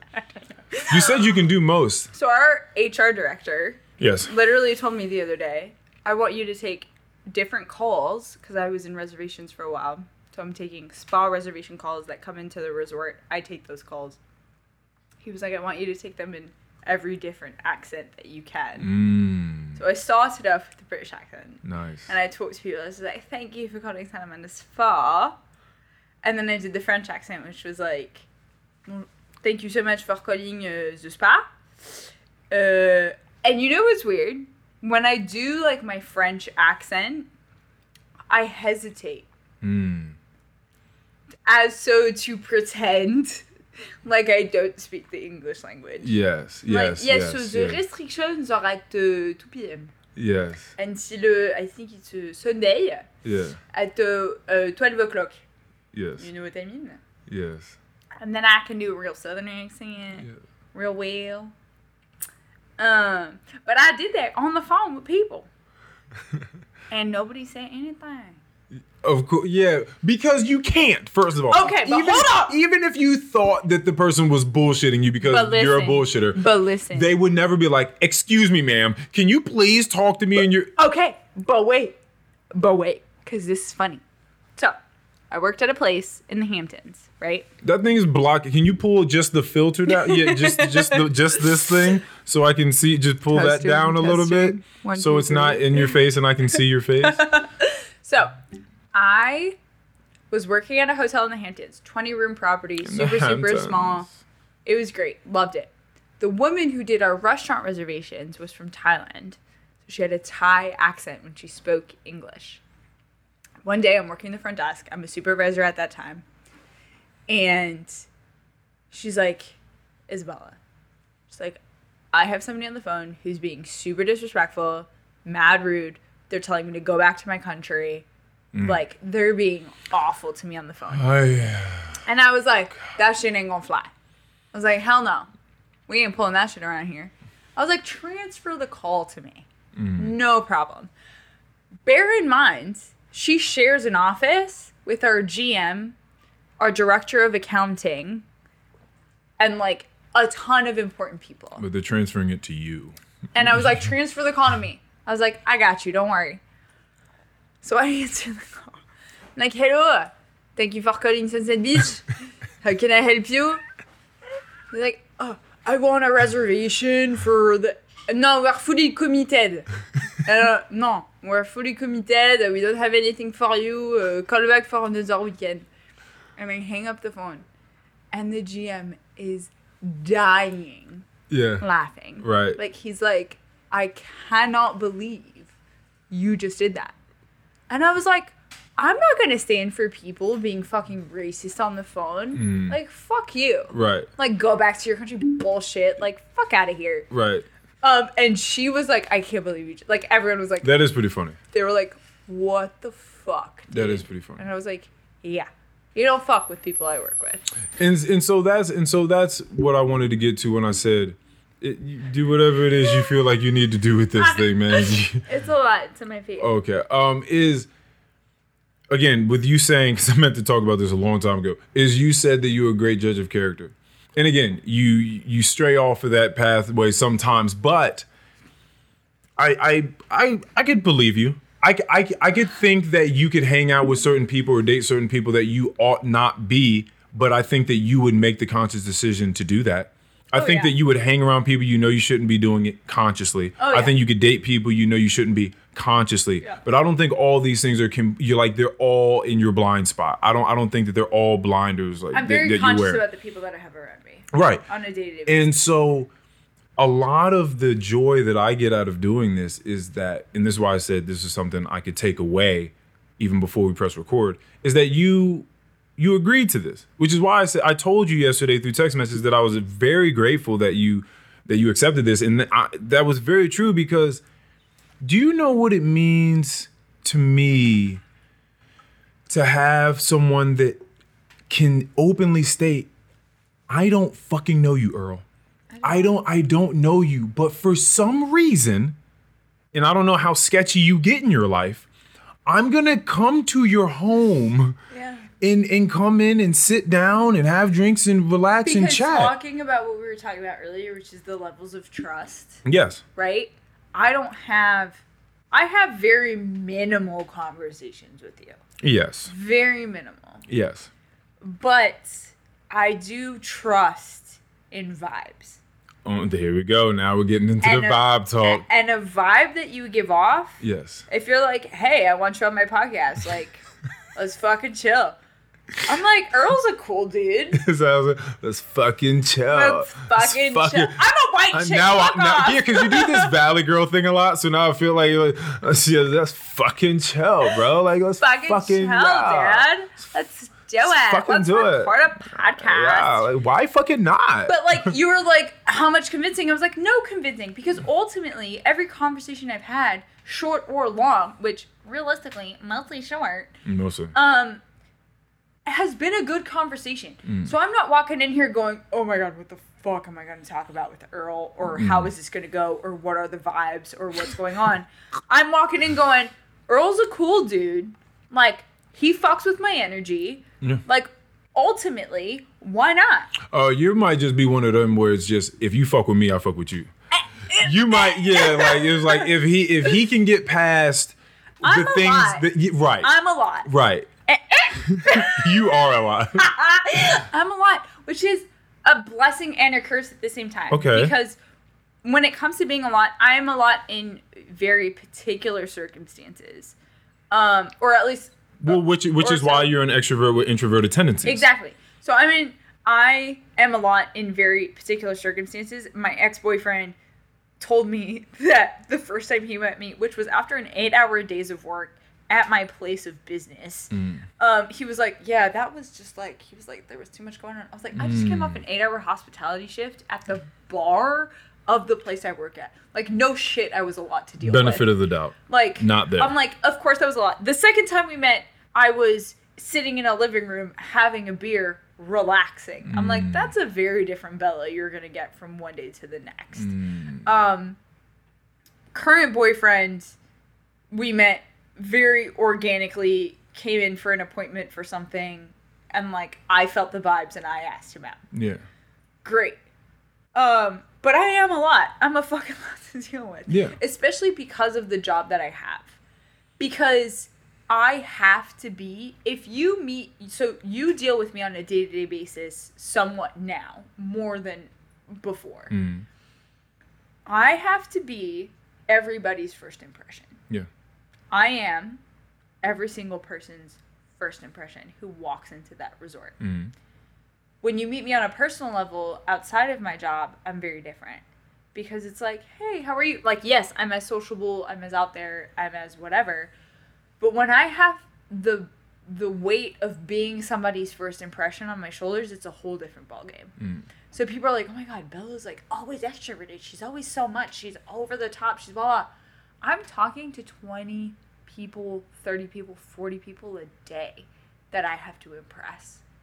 So best believe I'm going to be at the top of my game every single time I have a conversation with these people. Okay. So, like, our GM, our resort manager, whoever walks by is like, damn, she's a lot to handle. And it's like, that's because every time you walk past me, I'm having a conversation with a different person. Ultimately, that's how that works out. On a personal level, I know how to tone it down. And I'm like, yeah, that's not... Hospitality Bella and real life Bella are two different people. Well, yeah, that's why I say when people don't know how to be friends with people that don't have the same ideas locked in as them, it's very, very weird to me because you have to move outside of these boundaries. I don't care who you are at work as far as like being sociable or and being outside of work and being more relaxed and not as reserved, whatever the case is. There is a core that is running through. And I guess maybe it's difficult for people to tap into that or know what those things are. Sure. And maybe that's why people are like, oh, you're fake because you do this over here, but then you do this over here. Like but that's what an actual human being is. An actual human being does have a core structure. Are you going to be a kind, considerate person? Are you going to be, are you thoughtful? Are you going to be truthful? Yeah. Like these are things that are like core pillars of being a human being, like noble, respectable pillars. Yeah. And if you have that at one point of the day, you probably have it at the other point of the day too. Yeah. You may be in a different circle, a different social circle, so you may be speaking differently or, joking not as much or whatever, or maybe, time is the essence over here. So you're moving quickly and you're really, you're delegating information and roles to people, whatever the case is. But that doesn't mean that you've lost your kindness, your consideration, your truthfulness, like any of those things. So I expect for people to change within the different circumstances that they get in because we're animals and you have to survive. And people forget that we're animals and that you change depending upon your setting. Yeah. Like it's a natural thing. For sure. And that's completely okay. I have a decent idea of who people are at their core, though, through the things that they say, and as you said about your father, the things that they don't say. Yeah. But so my father, he said, actually said, I didn't say anything. Yeah. Like him, you can't actually say the words. And you're like... Because it's like, well, you just said that. Like you said something. You just said that. You said something. Right. What are you doing? Like nothing. Every bit of communication is communication. Like exactly. Like no communication is communication. It's communication, which is why you were sitting on red for 3 hours and you were like, "Is he communicating something to me?" Well, I then sometimes you just don't know. He's communicating. I'm at work. He was communicating. I'm busy. I'm at work, and also I'm reaching out to my friends to be like, "Can I do this? Can I not do this?" Yeah. That's also a thing. And I was like, "Okay, fair enough." But as a woman, tell me, as a woman, I was. Okay. Stressed out. First off, as a woman who's never asked a man out before, I was stressed out as hell. I get that. And then you're like, on top of that, you're not getting a response for 3 hours. Yeah. I'm scared shitless. Like, just say no. Like, please just say no. Like, please just curve me. Like, bye. Yeah. Like, I'm not interested. Thankfully, was not the case. Thank the Lord, was not the case. But when you're a woman who's never put herself out there before and has to put herself out there, you're like, again, stressful. clearly, the more you do it, the easier it gets. Right, with everything, which you won't be doing. I don't want to do it. I get it. I'll do. I mean, yes, I'll do it again because ultimately, I did get a fantastic relationship out of that. But it is stressful. There is good stress. All stress isn't bad. Like there is a certain amount of stress you can put yourself under to become better at something, and that type of stress pushes you to evolve. Right? Like you don't want to completely be just like gelatin and be completely comfortable and not challenged by anything. Recently within my job, I've had to advocate for myself, but also make sure that my managers, directors, XYZ advocate for me. And I've had to push myself out of my comfort zone professionally. Personally, that's really hard for me. And I can say that on here because you don't know me very well. So I can be vulnerable and I can be like, this shit's hard. People in my life. So at what point in our relationship do we get to a point where you're just like, I can no longer share things with you, Earl, because now you've passed the point of me not knowing you. Because you know me too well. You know me too well. But what is a therapist? I can't wait to see you like start curving my text messages. And I can't wait to like experiment with you and see when we get to the point where you're like, can't be friends with him anymore. Like he knows me too well. It's not at all about being friends. It's about being vulnerable. So like I can be friends with you all day long. That's not a problem. Yes. But like if something arises where I am uncomfortable about talking about it and I can't talk about it with you because eventually you come to a point where you no longer have what's the word I'm looking for? Where you no longer have a neutral opinion about me. When you are invested in somebody emotionally, your opinion is no longer neutral. Because you either know them really well or you've been in circumstances where you've gotten to know each other very well. Or like in a relationship, you get to know people, you start dating, and super great. You fall in love. I don't agree with this. But emotionally, you get super attached. And then I, personally, when I get very attached to people, my vulnerability gets more difficult because you've gotten that person, like you have them, you're with them, and you're afraid to scare them away. Oh, see, I think that's the issue. I think that if you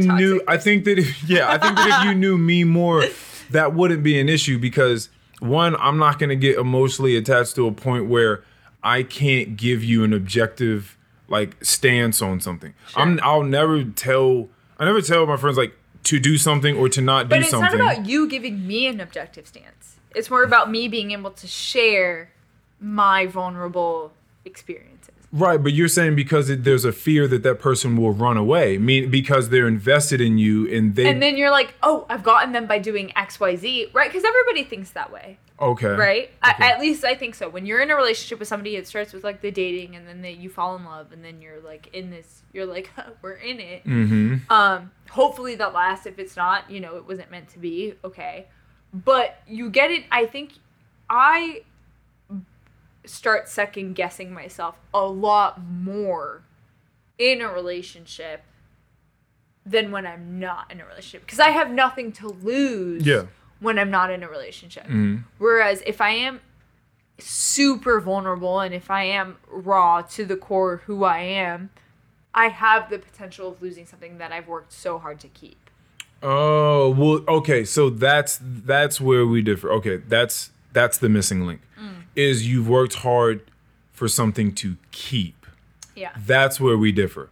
I don't think I'm keeping anyone ever. I never think that because we shared X amount of time, however that is in anyone's mind that's listening to this, that I have you. Right. You're your own person with your own autonomy and can walk away and leave and do whatever whenever you'd want. And that's fine with me. Right. Like, if our relationship is it really fine with you? Because I was somebody who all the time when I was in relationships and I got myself into relationships, I was somebody who was like, I have been alone and I know how to be alone. I'm very confident in my ability to be on my own. However, am I truly willing to let somebody go and be like, oh, it's not for you, see you later, when I have invested so much time and emotion and difficulty into maintaining a relationship? Am I truly okay with being like, I'm not for you? See you later. Well, the answer for me is yes. And second, I wouldn't do it with the intonation that you have, that inflection of later, bitch, bye, next. Like because all that has some sort of like there's some sort of vindication behind that. There's some sort of spite. There's some sort of shade sprinkled in there somehow. Bye, bitch. Like, but it doesn't have to be like, bitch. But it's just I said that dramatically, right, obviously. Because for me, again, that isn't the expectation, which goes back to the apps in itself and just matching with someone. My expectation is not for you to be here forever. My expectation is right now, you and I are enjoying each other. And we are having a moment that is going to be timeless, especially for the fact that we're recording it. But we're having a moment that is timeless, and it's not just information, like knowledge that I'm gaining from you about different ways of living, whether you're in Paris or whatever the case is. It's not just different ideas. You and your conversation are adding layers to who I am. right? And maybe you're in tune with this, maybe you're not, but it is the truth. Right. When you engage with other people, you're taking a little bit of them, especially when they're engaging conversations, like truly engaging conversations. Sure. Like I'm speaking in your ear right now because you got these fucking headphones on, and you can't be but so distracted. Yeah. You know what I mean? So we're engaged, we're entwined at this point. That pays in exponential dividends, right? And if you think about things that way, I'm never wasting time. I'm investing in people because that's where a lot of You invest beauty in in people life 'cause you comes love from. people. Yeah, so I invest in them. You can leave. That doesn't mean that I've lost anything, really. Sure. Like I've gained so much. But relationship wise. Yeah. And this is, I think, where men and women differ. Okay. Maybe just my personality. I am an extremely caring person. Okay. I care very much. I go out of my way to make sure that somebody is okay. I go out of my way to make sure that the person I'm in a relationship with is consistently being taken care of. Mm-hmm. Whether that be me or another situation, like I'm on top of the ball. So I lose care for myself, right? Like I will distract from caring for myself to care for somebody Oh, well, else. that's its own thing. Yeah. That's a very specific detail that we all needed to hear. That you stop caring for yourself, because you can easily care for these people. And if it ever goes left or you guys need to split for any reason and they express that to you, as far as I'm concerned, if you truly care about them, then it's, okay, why do you think that? Like, what is it that you need?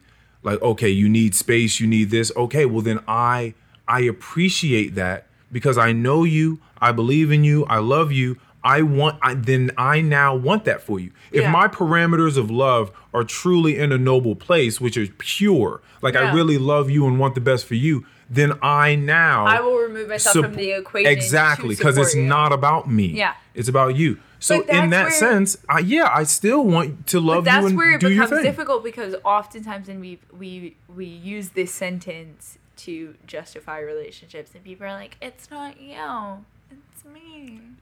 Well, yeah, of course. And you're like, but can we really be honest though? Well, you're upset, and I would be upset as well, because in the same thing as far as your ex-boyfriend telling you, if that's as far as the conversation went, like it's just me. The whole thing is, this is bumper sticker talk, and I don't like it. You're right. I don't like headline talk. I don't like bumper sticker talk. I don't like when people say something that looks nice in a frame on a wall. It looks pretty with white letters in the backdrop with a dolphin flying over top of it. Me and my ex-boyfriend are on very good terms. We're on extremely good terms. He went through a lot of shit. We're on extremely good terms. He broke up with me for multiple different reasons. At first, he was like, "Well, it's me, it's not you," and then eventually we got down to the nitty-gritty. I was like, all women want to hear is the fucking honest truth. Like, as much as, and this is from personal experience, from watching my parents, like, you not saying how you feel is not going to diminish the situation that we're in. I'm like, I'm hurt. I'm upset. I'm hurt. I'm in a shitty situation.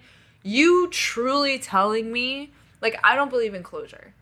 I truly don't believe in closure, because I think you create closure for yourself. Okay. I think that you beg people or the person that you're with for closure, but ultimately you have to create that for yourself, because nothing anybody else says to you is going to give you the closure that you need. I'm with you.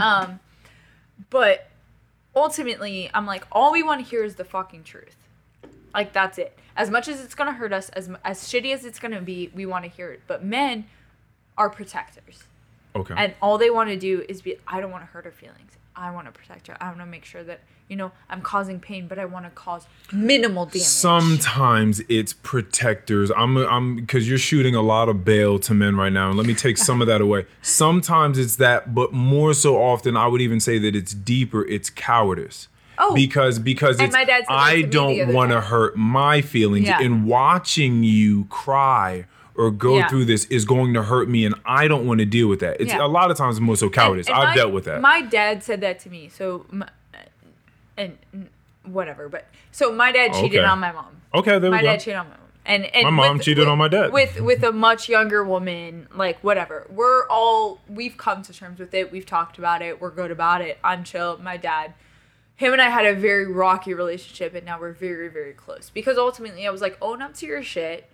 deal with who you are as a person, and as soon as you accept who you are, I'll accept who you are. And now we're on a phenomenal page. That's awesome. We get along very, very well. Because I've accepted him for who he is. I'm like, I can't accept you for who you are, and I can't love you for who you are until you do so for yourself. How long did it take for you guys to get there? I think it took us a couple of years. Years? That's not bad. And it took us a couple of years. And I'm very glad, like, now he talks to me about his relationships, and he's, like, all upfront with me, and it's great, and I love it, and it's fantastic. But, so, he cheated on my mom with a much younger woman. That was very difficult, right? Like, that becomes a struggle in and of itself. And then you have all the conversations and the back and forth, and like my mom, who's a super family person, and right, and how that destroyed her, and her recovery to that into a new relationship, and like all the things. I don't know where I was going with this. I was talking about well, I mean, I was definitely talking about the fact of being able to let someone go and being okay with it. Okay. So letting somebody go, yes. Right? My mom had to learn that. And yeah. Ultimately, one of the reasons why my parents' separation was very difficult on me, I was 17 years old. We were sitting in the living room with my parents. My dad had like left and come back. And I looked at him and I was like, if you don't want to be here, you don't have to be here. 17. I was 17. So hearing that from a 17-year-old daughter must be a wild experience. Oh, he still talks about it to That must be this day. such a wild experience. Like looking at a young child, but she's of you. Oh, yeah. And she knows you. She's been observing you since she came out. And she looks at you and says, if you don't want to be here, you don't have to be here. That's a fucking wild experience. It was super intense. It was a lot. And it was a moment where I was like, he had left, come back. They tried to make the relationship work. And ultimately, the dynamic completely changes. And I was like, clearly, you do not want to be here. Yeah. You are not interested in this family life. You are not interested in making this work. And I was like, if you don't want to be here, you don't have to be here. And you can leave. And he left that night and never came back. Wow. He walked out the door and never Holy fucking shit! Whoa! Let me tell you, just as a storyteller, that was a bomb. Like you really slow stepped into that one. Like, let me tell you, I wasn't the only one that wasn't expecting that. Whoa! Like the whole vision was like right there. Like I was watching the whole thing. Yeah. Wow. That was the night. So he left, never came back. Ever. Walked out the door. My mom that night, every other night she had, like, tried to chase after him, like, wanted him to stay, and that night she didn't. I was very clear. And, like, I took on the responsibility of my parents' divorce. Like, ultimately, in that moment. As a mediator? As I took on my dad leaving and not coming back as my fault. Oh, okay. You see what I mean? Was it because of that statement or just because of the not knowing what took place? Or probably both. It was him not coming back that set the tone. So, like, I said what I had to say. He walked out that door and never came back. Mm-hmm. It's getting to that point. We're getting to the nitty gritty. Yeah. And I also told. You have more San Pellegrino in there? I do not. Okay, let me. Oh, maybe. Yeah. You had one. That was the starter one. Well, yeah. So you're good. I need my glass. Oh, your glass. I'm sorry. I just took that from you. Which one was that?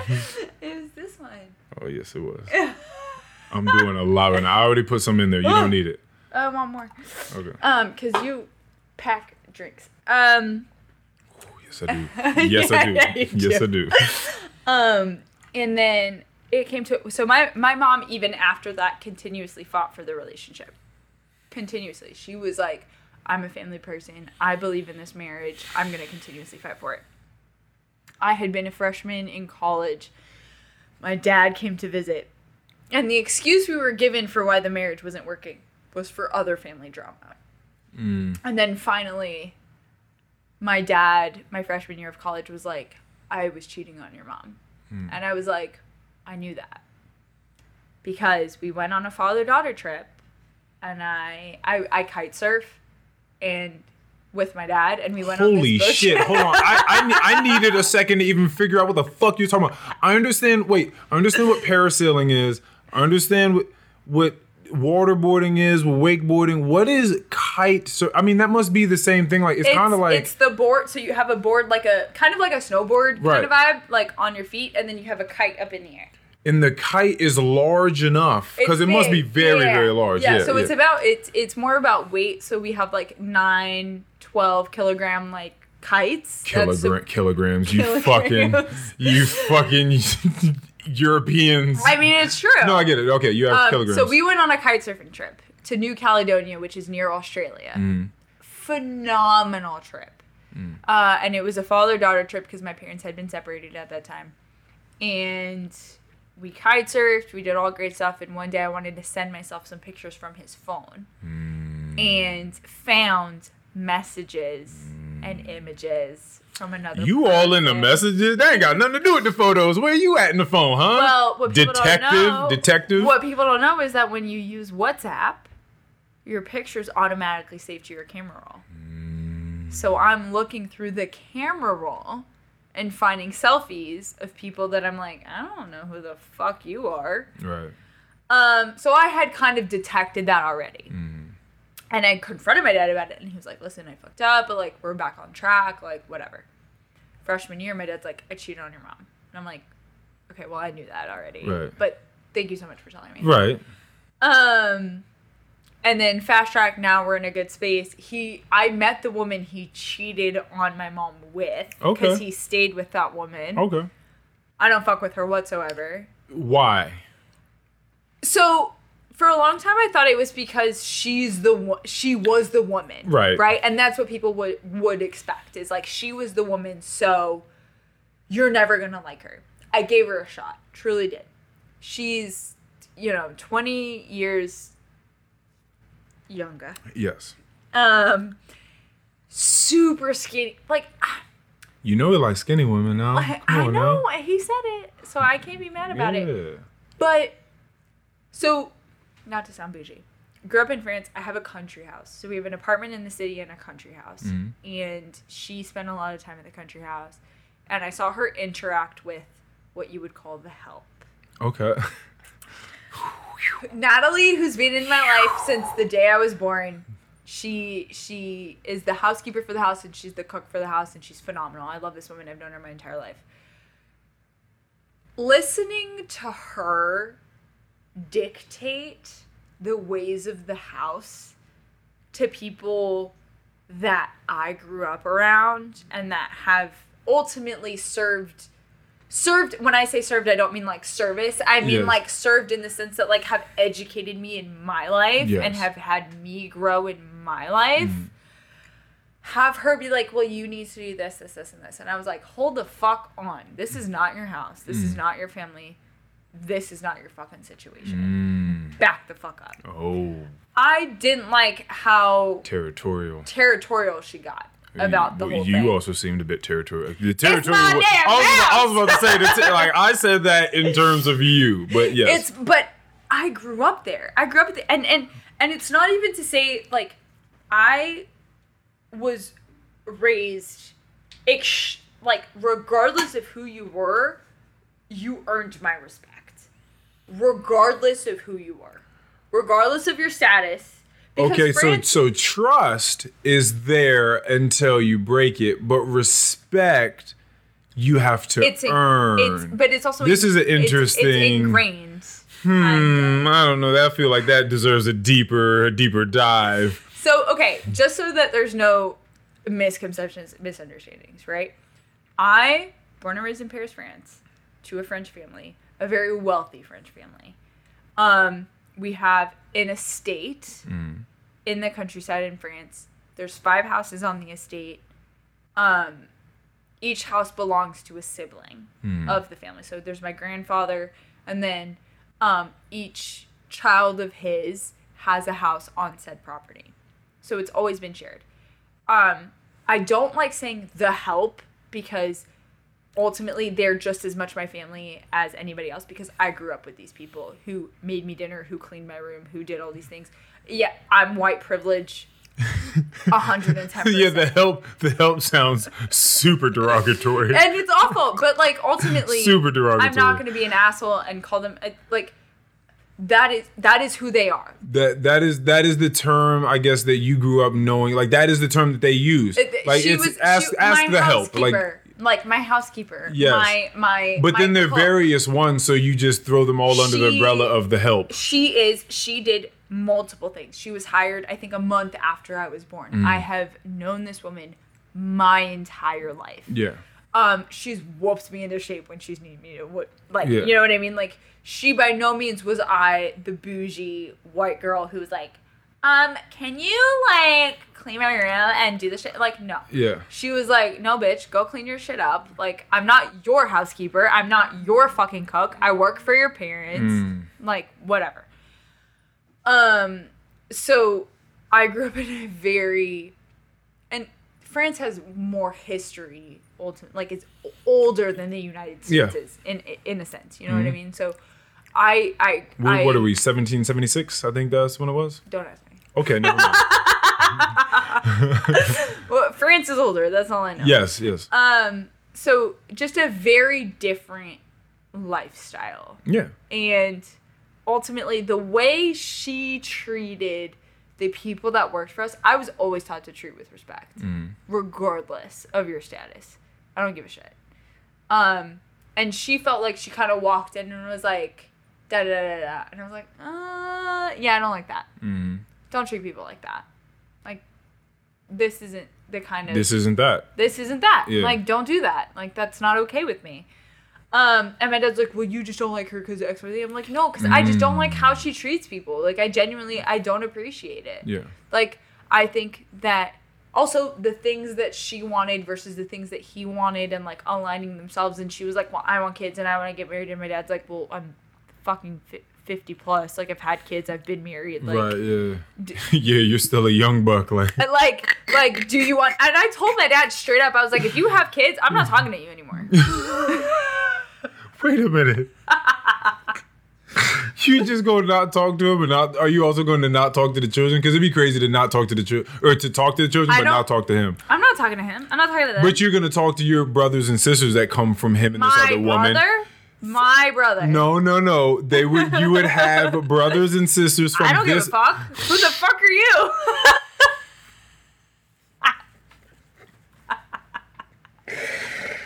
Oh, you know. I was very clear about my intentions prior. I tell my dad religiously, I'm like, listen, if you have kids, I don't want to know about them. I don't want to hear about them. I don't give a fuck. Wow, you're so interesting. With her specifically. But they shouldn't have to. I know. It's like, don't put the burden on the kids.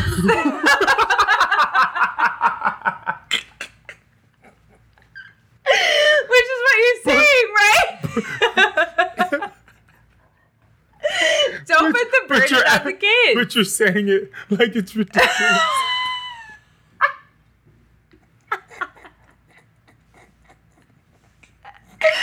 Because you're saying don't put the burden on the kids. I'm fucking crying. This is exactly outrageous. This is exactly what I'm talking about when I say that I believe that you give your friends good advice. Because it's like, you know this shit was true, but then you throw it under some joking tone, like it doesn't matter. Don't put the burden on the kids. Yeah, whatever. I get like no, that should be the end of the discussion. Like, no, because it wasn't my choice. They're not. What do you mean? They're not my kids. But that doesn't mean that you have to treat them like lepers. I'm not going to treat them like lepers. Yeah, I'm going to say, okay, listen. So what are you going to do when they're like, Bella? I'm not going to see you. You don't know that I exist. You can know of me. You can know of me, but I was very clear. I was like, if you have kids, I don't want nothing to do with it. Oh my goodness, man. I'm fucking And dead, I hope man. these kids are loved. My brain is dead right now. It's fucking over. Well, listen, I appreciate you and I appreciate your ideas. You're right. Of course, we do not. And whatever it is you're talking about, whatever my aura is, whatever it is you're trying to, the Aura, summation, oh please. the summation of me, my vibe, you keep calling it. So, okay, let me be super clear. Just so that you know. Go for it. Go for it.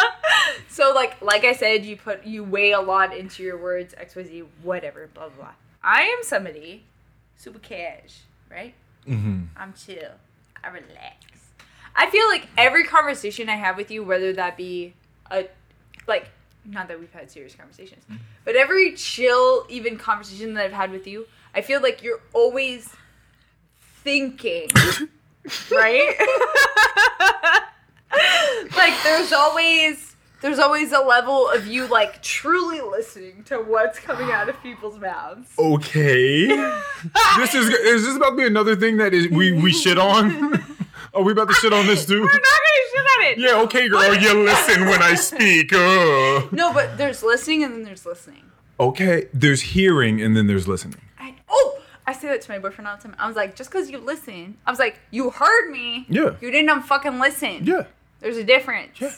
Yes, there is. Big one. You heard me, but are you listening to the words that are coming out of my mouth? Meaning your ears work. That's all hearing is. Your ears work. Not even that, but just a complete understanding of what I'm saying to you right now. That's a listening. Listening. That's a listening. Hearing, you heard something. My ears work. My ears work. I heard you. You're hearing. Yeah.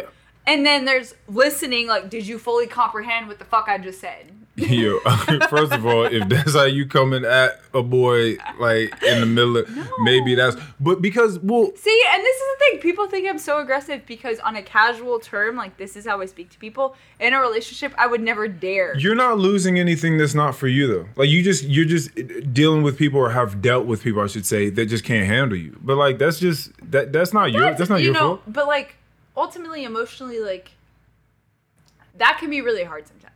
I believe it. Like, people who say, like, oh, you're too much. And it's like, or, like, you're too aggressive, or you're too this, or you're too that. And, like, again, I'm open to conversation. But, like, people who say that about you, who, like, kind of know you or don't really know you, like, sometimes you're, like, taken aback and you're like, okay.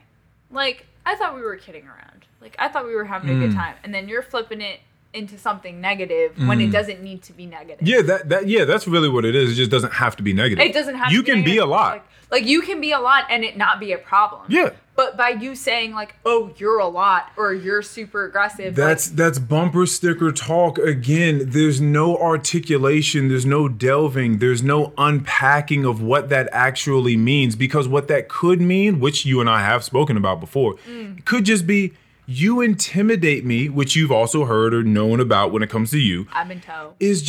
I'm just intimidated by you because I don't know where to stand. Like, maybe you're very witty and you're funny and you have like these talents, like you have these things going for you. And when it comes to a social standing, I don't know what to do with you. Like, yeah. I don't know how to do this dance with you because you're a better dancer than I am when it comes to words. And I think that's where it gets difficult. And, like, that was something that I had an issue with my siblings. So I have an older brother. My older brother, I was constantly berated by my parents about being too quick. I'm very, like, I'm witty as fuck. Berated for it? Like, I was often told, like, he's like, you're too quick for him. Don't do that. Don't say that. Don't be like that. Because very often it was like he didn't catch on that fast. Oh, they do say that sarcasm is mean when the other person doesn't know that it's happening. But so he knew it was happening. He just couldn't come up with something as quickly. Oh, that's fine. That's fair game. You know what I mean? That's fair game. And I'm like, so my brother's on the spectrum. Somewhat on the spectrum. I don't like to say he's on the spectrum because relatively, as a young kid, yes, somewhat, but, like, there was a lot of work and education put into him being the person that he is now, which is a full functioning adult. And my parents very oftentimes, I have a really big issue with victim syndrome. Like, a really big issue with it. I don't do well with it whatsoever. Like, stop you're not a victim. Victimizing is a huge issue for me. And that is just because I grew up around somebody who constantly had themselves labeled as a victim when they had no reason to. Okay. So I... Look at you. You're getting better at this podcasting thing. Come on. Yeah. I have a really big issue with people victimizing themselves when there's no need to. Okay. I want people to feel bad for me. That really, when you've been given every opportunity to be a phenomenal XYZ or to be a great whatever, you being like, well, you know, I went through, okay, fine. Everybody goes through shit. But you constantly bringing it up and being like, I've overcome. You're not Superman, okay? Relax. Yo, I'm going to just let you go. Go ahead. Do your thing. No, but I don't know if you see what I mean, but, like, I grew up with somebody who, like, was given everything. Mm-hmm. The best education, the best teachers, the best out of life, all the money in the world to be the best person that they could be. And to this day, consistently refer to themselves as, well, you know, I'm on the spectrum. And it's like, chill the fuck out. Like, you went through a lot. You've overcome that. And, like, for me, it's like you should be proud of where you are, not getting down on yourself about where you started or what you went through. Yeah. So victims to me, like, I can't I can't stand it. Yeah, I didn't grow up that way, learning to be victimized. It wasn't a thing. So a lot of times I come on this podcast and I talk about all different sorts of people, like, owning their shit. Just taking accountability for things. Yeah. Yes, there are other people that are doing wrong things all the time. That is a fact. But then there's also, what are you doing? Yeah. Right? Like, what is your contribution to this thing? And I just speak in these objective terms about things as best I can. So when I grew up, and I know a lot of people didn't grow up like this because I'm talking to a lot of people and realizing this, I wasn't allowed to blame things on other people. No. Whenever something happened, I'd be like, well, I'm not like my older brother. I know that he can do this and he can do that. And my dad would be like, Earl, stop. I'm not talking about Julian right now. Yeah, I'm talking about you. I'm talking about you. I'm talking about what you. did you do? And this goes back to the conversation of walking down this path of not just being completely reactionary to everything around you all the time. Comparison is the thief of joy. Yeah, right, exactly. And so that's what most people are doing. Is they're constantly at every level comparing. And, like, for me, it wasn't even, I never compared myself to my brother. Ever. Because I, you know, given what he went through, so he's my older brother. I was born 2.5 years later. My parents directed a lot of attention to him, as they should, because he needed it. I grew up extremely independent. I taught myself how to ride a bike. I taught myself how to tie my shoes. I taught myself very basic things that kids would typically learn from somebody else. I taught myself. And I've had these conversations with my parents where my parents were like, you could have left the house by the time you were 14, 16. Like, you were ready to go because I grew the fuck up. Ultimately is how I put it. I grew the fuck up. My brother didn't have that luxury. Right. It was a luxury. It's a luxury. For sure. To be able to say, I had my shit together. Yes. Not that I do, but I could survive. I can be and maybe put even thrive. On my own. Yeah. And be okay. Right. My brother didn't have that luxury. Yeah. Right? But my parents are extremely guilty. They feel very guilty that I missed out on certain things throughout my life. Because, like, I was a devil child. Okay. Devil. I was awful. Mm-hmm. Because I didn't care what kind of attention it was, as long as it was attention. Okay. I didn't care. Yeah. Because I get that. when you see somebody who's getting all the attention, and then you're ultimately like, well, why am I not getting that much attention? You don't understand it. You don't comprehend that at that age. So you get to a point where you're like, okay, I want attention too. And clearly, being able to do da da da da da doesn't fucking matter. But if I'm a fucking psychotic devil child, then they'll pay attention to me. For sure. Yeah, no, that's common. Which was the case. But I get super frustrated. And I tell people, I'm like, so my riding instructor always compared me to, he's like, I always tell you guys. And by the way, she said riding and not writing. She rides horses, I ride horses. Guys. I jump horses. Like she said earlier, she's rich. I'm not gonna lie about it. Yeah. It's okay. I personally, myself, not rich. My family, yes. And you ride horses. And I ride horses. My riding instructor always talks about you guys. And I'm like, I'm not you guys. I'm not you guys. We don't. You can't compare me to another. That right there was ill. I'm just saying. Was sick. It was dope. I see what yeah. Go ahead, get your flex on. Talk your shit. But it's true. Don't compare me to these other motherfuckers, man. I ain't them. I'm not them. I'm not them. This ain't that. That, exactly. Like, when I am doing something and you're like, I tell you guys all the time. First off, you never told me shit. For all of you that are not watching, she grabbed a whole lot of air out of the air just now. She took a whole handful of air. I am not who, because you have a short-term memory and can't remember who you said what to who, and you're comparing everybody else to everybody else, I am not that. Okay? Last time we were in a lesson, whatever, and we were doing XYZ, this is what you told me. And now you're coming out of nowhere. Wait a minute, but he's saying this to like the whole group. No, he's saying it to me personally. Oh, okay, because that's weird. I was going to say, because if it's a group thing, he has to do that. No, that's fine. Yeah, he has to do that. These are one-on-one lessons. Oh, that's weird. And I'm like, don't say you guys. Because first off, I don't ride with other people. Okay? I ride alone in a situation. And it's like, don't. Like, you're bringing up shit, and I'm like, the fuck are you talking about? Like, you've never said this to me. And I have an issue with my brother when he's like, well, you know, I went through. I'm like, stop being a victim.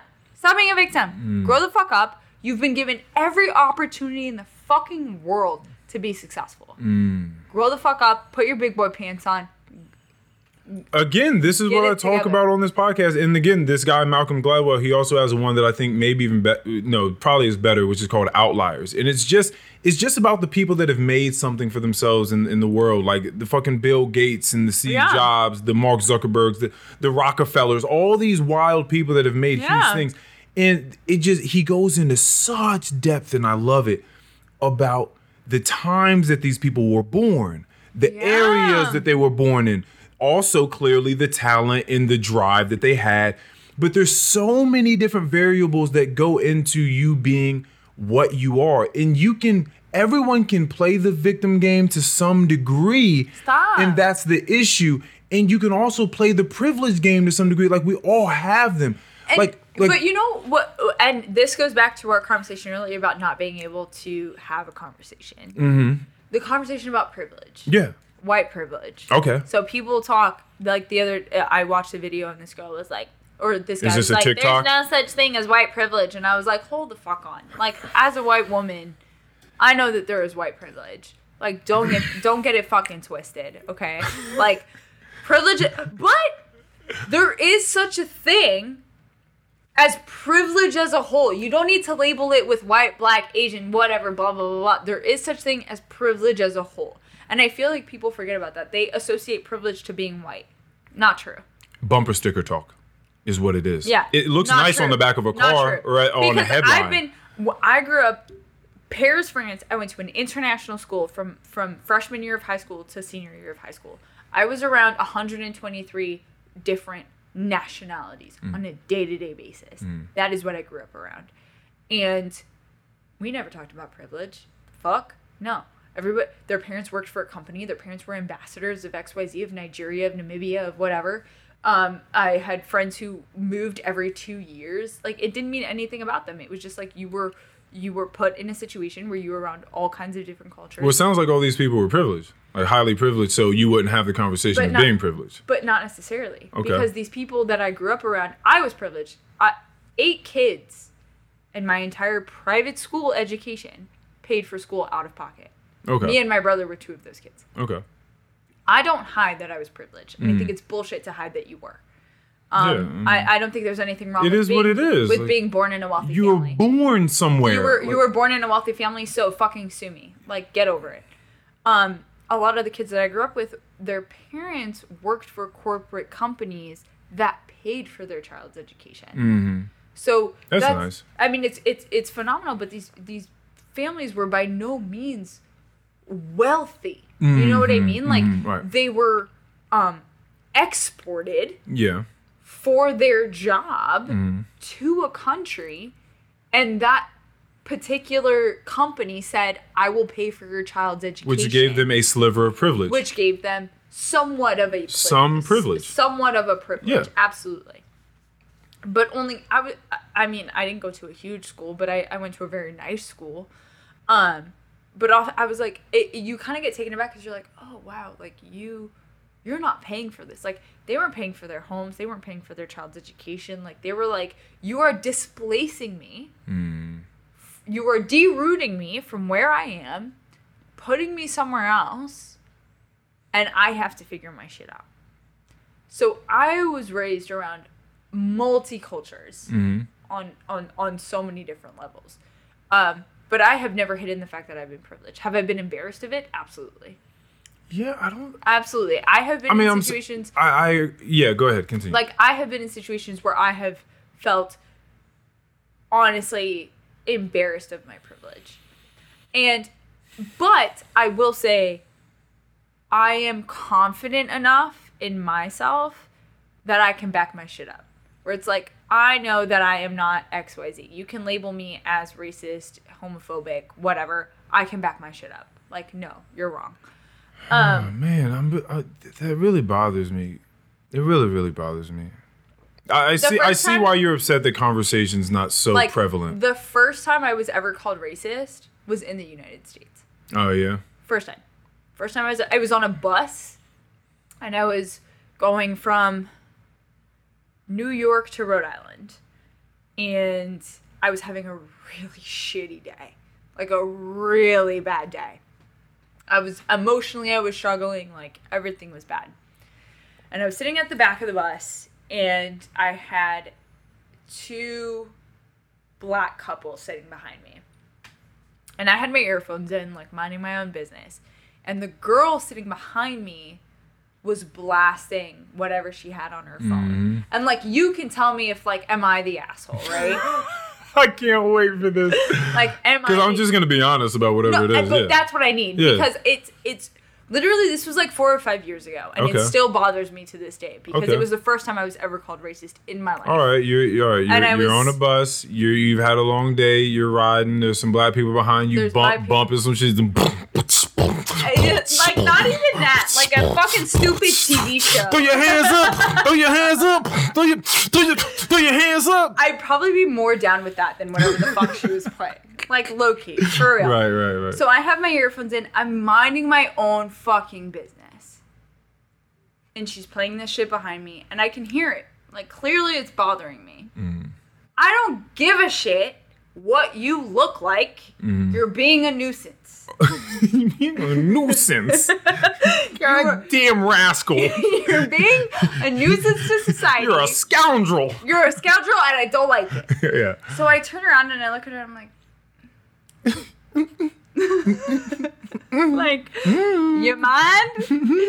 So I turn back around and I'm like, okay, maybe she'll get the message, thinking she's fucking intellectually there. No. Yeah. Not fucking there. Shouldn't do that. Yeah. Fuck me. Jesus. I turn around again. Hello. Whatever. Turn around again. Third time, I'm gonna say something. So I'm like, hi, do you mind putting earphones in or maybe turning the volume down? She's like, well, it ain't bothering you. I'm like, first off, I wouldn't be turning around if it wasn't bothering me. Oh, yeah, now we off to the races. I'm like, first off, it wouldn't be bothering me. Like, if it didn't bother me, I wouldn't be turning around. I wouldn't be bringing it up. Yeah. This had nothing, and she was like, you just a fucking racist. Okay. You don't like-" And I was like, so we clearly don't have to go too deep. No, you. Okay, like- so no, you weren't the asshole in this situation. We don't have to. This isn't rocket science. but I took my shit and I moved. Okay. Because I was like, the fact that you would even go there, it had nothing to do with the color of your fucking skin and everything to do with your fucking manners. Yeah. You're a piece of shit. I don't care what color you are. I don't know if she was a piece of shit. You may have just called her in a bad moment, but She was! right. But what I will say is that I'm not a fan And of her this. boyfriend was looking at me like, I mean, you right, but I ain't gonna say shit. See, and that's some more of that cowardice. Fuck that. If Yeah. I'm with someone and they're acting a fool, I don't care who they are. I don't care. What is wrong with you? Yeah. What are you doing? Yeah. This is not how we agreed we're going to treat other. No. No. It's just not that serious. Like, your music being on full blast is not that, like, Like, it wasn't This that is a serious, public- and it was just like, you're in a public space. Everybody else is respecting where we are. Like, I'm just asking you to turn it down. There was someone we worked with a long time ago. They're no longer there. Are they? They might not. Maybe. Either way, there were rumors that this person was racist. And two of my friends at the time, they were just like, yeah, man, I heard so-and-so was racist. They were talking about it, and this person was talking about it, and this person, like he's racist. And I'm like, guys, you can't just throw a term like that. Like, that is so egregious. You understand so when you tack egregious. that term onto someone, they may never be able to work themselves back from that. Like, you No. can't. That is, and so when you say, Earl, you have weight in your words, you're damn right. Yeah. And it's for a reason. Yes, I love to have fun, as again, you can tell through this, I love to have a good time. But there's certain times when I know I have to tweak my precision of speech and when it can be a little bit looser. Right now, we can chill, have a good time. But Yeah. we're speaking about something very serious right now, and I You need have to be tweak very it. careful. And so what I'm saying is, you can't just walk around and throw racism around because it dilutes real racism that is taking place. So here's my question to you, right? And I, my brother is dating a black girl. She's very sweet. Love her. She's great. And I had, Black Lives Matter. It was during quarantine. Like, everything came up. And I was like, I feel like it's really hard to have a conversation. Like, I feel like as a white woman. Oh, like, at that it's- time, that conversation don't exist. Like, and I feel like it's really tough because as somebody who has been surrounded by multiple different cultures and, like, tries to educate herself as best as she can, I feel like I'm kind of looked at as a protagonist or An like- antagonist? You mean so? Sorry, yes, Yes. an antagonist. But just in the sense where, like, they were like, this is not the time. What I was saying during that time and during now is, like, this is the time for white people to sit the fuck down. Sit the fuck down. Listen to what's going on. Okay. And then support where you can. Okay? That's how I viewed it. Now, whether Okay. I was right or wrong depends on who you're talking to. But I've only been called racist in the USA. Only. And I feel, and I really want to hear, because what I'm going to say is going to be really, really out there. Oh, yes. It's going to be super, super out there. But I feel like that's a cop-out. Calling someone racist? Calling somebody racist is a cop-out. Okay, let's get into it. It's a cop-out of a situation. Okay. It's a cop-out of saying, instead of having a conversation with somebody and disagreeing and agreeing to disagree or whatever, it's just saying, well, you're just racist. I feel like if you use it that way, then it it's- 100% I is. genuinely feel like it's an immediate cop-out because you don't have enough to back what you're saying. Yeah. So you're just going to call me a racist because that's what works for you. Yeah. And I get extremely frustrated. And I've heard black content creators, and I love this. I truly love it when I see a black content creator be like, can people just chill the fuck out for a hot minute? Like, not everybody you come across is fucking racist. Like, can we chill? But it's such a high volume situation. And it's so... I haven't lived in the U.S. long enough or know the history well enough to truly understand what that looks like. Yeah. Right? But I love it when Black content creators are like, people need to chill the fuck out. There's a video of Drew Barrymore who was walking around in the rain, and she was like so happy to be walking around in the rain, and she was like, oh my god, the rain, blah blah. And this woman, what is it? It's like she matched up the video, or like she took Drew Barrymore, showed it, and then she's like, you know damn well Black content creators can't do blah. And everyone was like, the fuck are you can't do what was like she saying? she was like, you know that you have can't walk just around in the rain? Certified that whatever Black content creators doesn't matter. And it was like, what the fuck are you talking about? I don't know what the connection is there. Is this about rain and black hair or something? Because I'm losing I don't even know, because I've watched that video so many times, and I've listened to what this woman has been saying so many times, and I've tried to understand what she's talking about. And I truly should probably show you this video to try to see if, like, you can figure out what I'm trying to figure out. Mm-hmm. But she's basically making it seem that, like, by walking out in the rain and being happy with who you are is racist. Yeah, I'm not certain what that one would be. I know that there have been women that have been on the skinnier side, and because they've worn certain bathing suits or belly tops and stuff like that, they've been called out because it's like some cultural fat thing. Yeah, like you're making it an unsafe space for bigger women because you wear that. But which again, this thing goes both ways, which is the knife cuts deep both ways. The thing is, if you're talking about body shaming, everyone has a body. So you can shame either way. Yeah. Like the people that think that you can't be racist because you're not white, they're not having real conversations, because we're talking about where the tire meets the road, where the boot meets the ground. Well, I'm not talking about power structures, because some people will say, well, you can't be racist if you don't run power structures.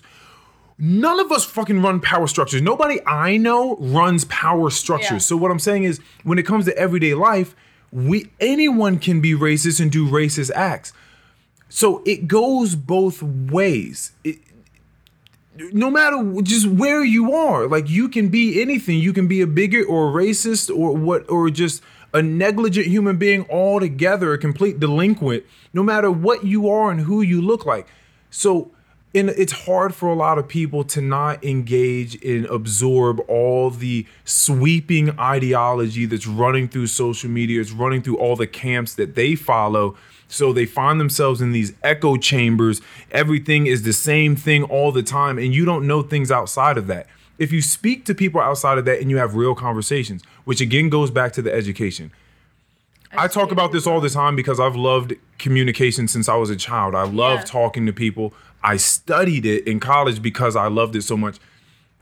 I've read countless books on communication. People don't know how to have conversations, so I'm not even upset with them. They don't know how to go through the Socratic method of challenging someone's epistemology. I just want to question you and figure out why you think you know this piece of information. Yeah. I'm not coming at you with a sword and a shield. I just want to know. My hands are free. I have nothing here. There are no issues. There are no weapons.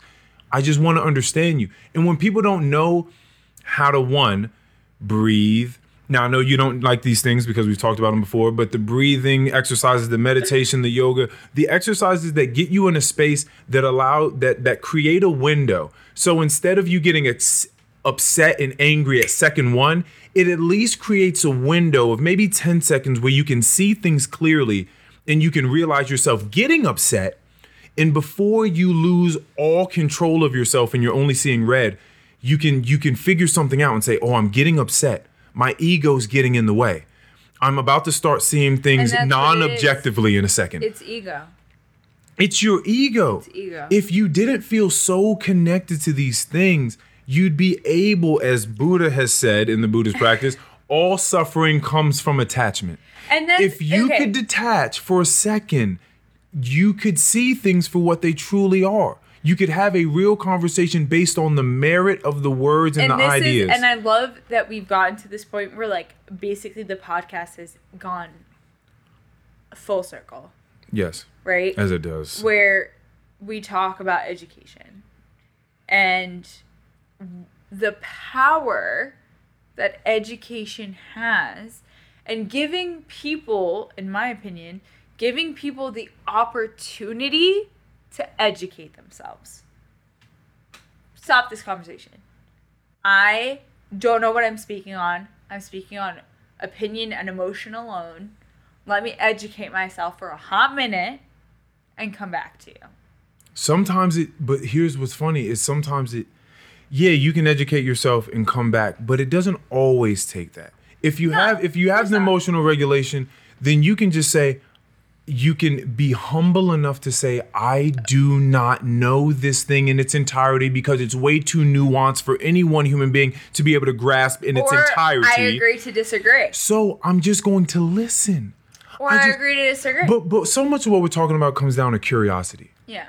And if you lost curiosity, I read this beautiful book called What Makes Us Curious by a man named Mario Levio. And if there are all these theories about curiosity, because we don't truly understand it, it's an interesting thing to try to understand. But like, what makes someone curious? All kids are curious, but at some point in time, a lot of kids lose it. They become adults. Have you ever heard about the creativity in kids? Have I heard about it? What do you mean? Have you? And I think know of it. I think the curiosity and the creativity kind of intertwined. But I had this phenomenal when I was in high school. I had a graphic design teacher. Oh, I love my graphic design teacher. He was phenomenal. Shout out Mr. Emmanuel. We love you. Shout out Mr. Liam Isaac.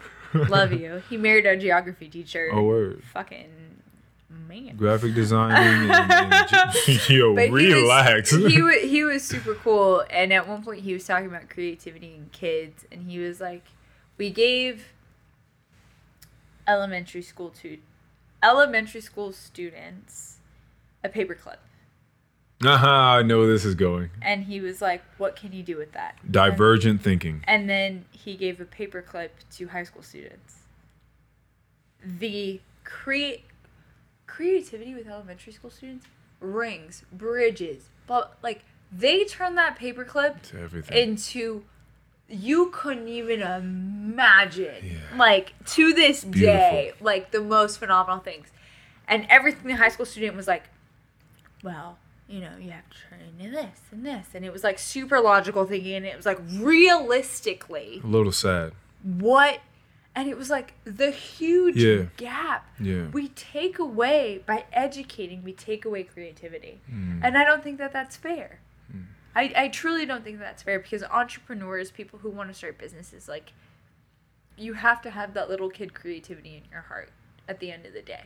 Like, you have to think outside the box. You have to think non-logically. You have to think about something that somebody else is not thinking about, because otherwise you're unoriginal. And you have to be that 20, 30, 40-something year old who is going to think like a toddler. I listen, I feel you, and I love listening to you talk about this. I trust me, I have nothing to say. I feel you, and I think that your perspective on this is awesome. And I also know how hard it is for people, because so hard. Yeah, creativity, like trying to encourage that and foster that as you're trying to encourage the wisdom that it takes to actually survive here, because there are strength in numbers. So people, and I don't mean to be derogatory when I use these terms, but people are going to be sheep. Hold on, pause. You said, I don't mean to be derogatory when I use these terms. Yeah. Why do you feel the need to say that? Because I know that when you call some people sheep and some people wolves, one sounds way cooler than the other. And just being amongst the herd doesn't seem like a very noble or dignified thing. But I don't think it should be as stigmatized, as it is. I think that being a part of the sheep, being a part of the herd is life. Most people are going to be that. Yeah. You're scared. You're terrified. when There's you a say- war going over here. Your mom's breaking up with your parents over here. You have a drug addiction over here. Your best friend just killed himself over here because he's addicted to Percocet. There's so much going on. You think that you're too skinny or you're too fat or you're not doing well at your job or maybe you are. Like this person turned you down for a date.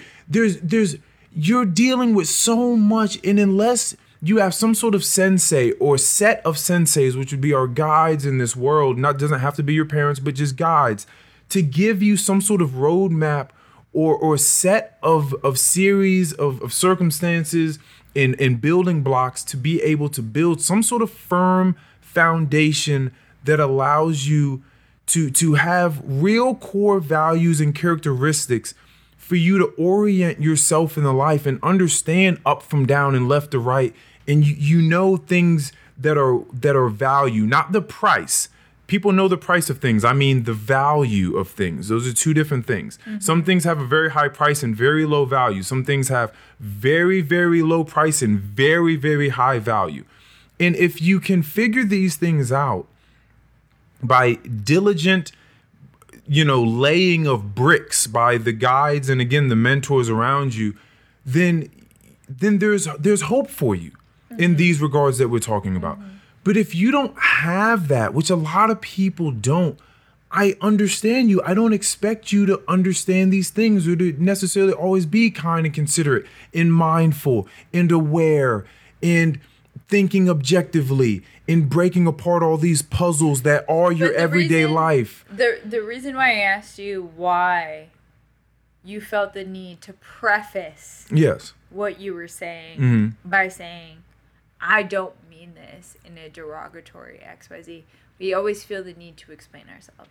Well, I speak on a podcast. No, I do. And I know that there are, I mean, again, it's not millions, but there are a lot of people that actually listen to this shit for some reason. Which is great. Like a lot of people We actually love listen. that. And from a lot of different places. Like again, I was saying it on the last one. We have people from Saudi Arabia, from Germany, from the UK, there are so many from all over the US. There's so many people that listen to this, and there's so many different ways of interpreting information. I understand that when you talk, it's going through lenses and filters that have been built and conditioned. And that's why I say. So I want to preface things and make things crystal clear when I talk as much as I can.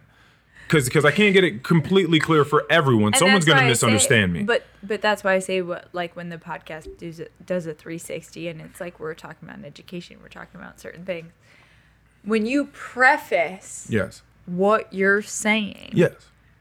By saying, I don't mean this in a derogatory or a privileged or a X or a Y or a whatever. I think that that's really interesting because it's a wide open podcast, right? Mm-hmm. You talk about every scale. Anything. You'll talk about anything. It's any last words. Yeah. Right?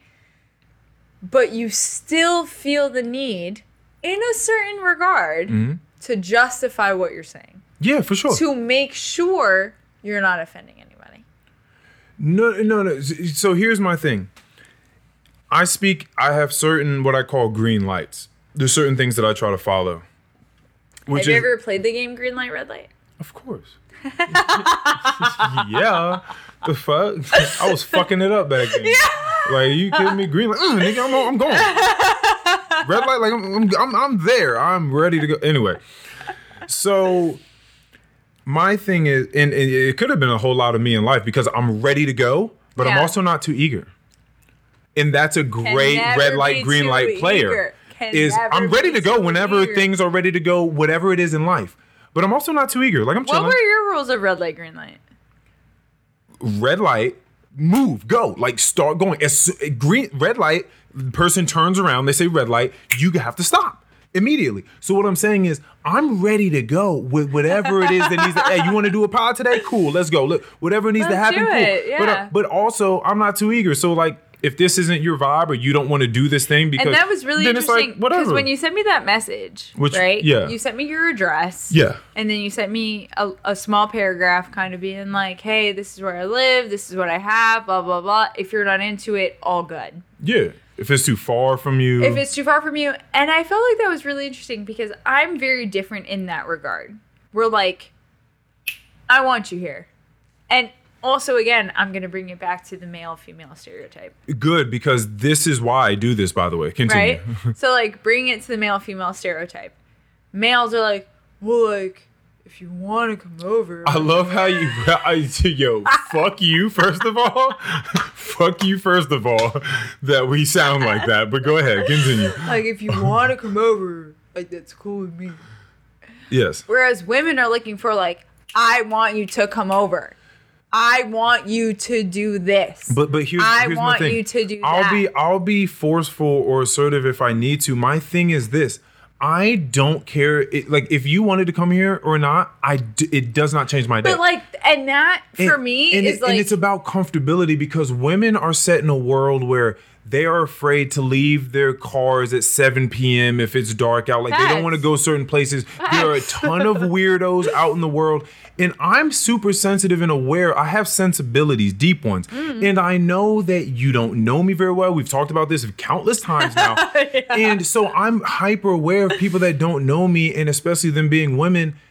Do you want to hang out first? Like, have an introductory hangout before we do the podcast? Do you want to have a conversation, like, on the phone first? Do you want, like, these things matter to me, because I've talked to countless women that have had too many wrong encounters with men. And I 100% get that. I think that the assertiveness of being like, women need to feel wanted. Okay. And need to, okay. I'm with you. And need to feel needed. I'm with you. So, like, I feel like when you're reaching out to a man versus reaching out to a woman, it's like, I would love to have you on this podcast. Okay. I would do whatever it is you want me to share. Okay, see, I'm not going. I'm being dramatic. I'm not going that far. I'm being dramatic. But I did say things to you like. I would love to have you on. I think you'd be amazing, because that's who you are. But you finished the message by saying, if this is too far, that's okay. Yes. And, like, from my perspective, it's like, low-key, I don't fucking need you, but, like, it'd be great, but, like, low-key, I don't fucking need you.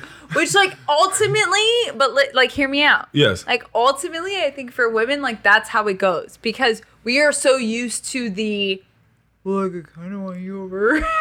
Yes. But, like, it don't matter to me. Where it's like, you need to be like, I fucking, like, yeah, I would love to have you on my podcast. Like, no excuses. But what's funny to me is both of these things need to, they coexist. People an out. Okay, you're right. You're right, because that is an out. But it does coexist, though, because I do want you here, and I do think that you're beautiful inside and out, and you're charismatic, and you're funny, and you're witty, and you have information, and it's not hard for you to articulate these things. So you are the person to bring on the podcast. Yeah. And also, I wouldn't give a shit if you didn't come here. And though these things, that's so offensive. No, but it's truly how I feel in my heart. Like, I love that you're here, and to be honest with you, I love that we're doing this on the podcast and this is being recorded, because I want people to hear what I'm about to say. Okay. I've been looking at you as you've been talking, and I don't even think, because I think I'm good with words, but I don't even think I'm good enough to express to you how grateful I've been during this conversation. I don't think I can tell you. Like, I was taking a cold shower the other day, because I told you I do that in the mornings. Like, I take a cold shower. Just FYI, like, to anybody listening to this, like, that's fucking weird. Yeah, for sure. I take a cold shower. I wake up. I feel great for, like, longer in the day. I feel amazing when I do it. And I remember sitting in the cold shower and thinking, some people would think that this is miserable.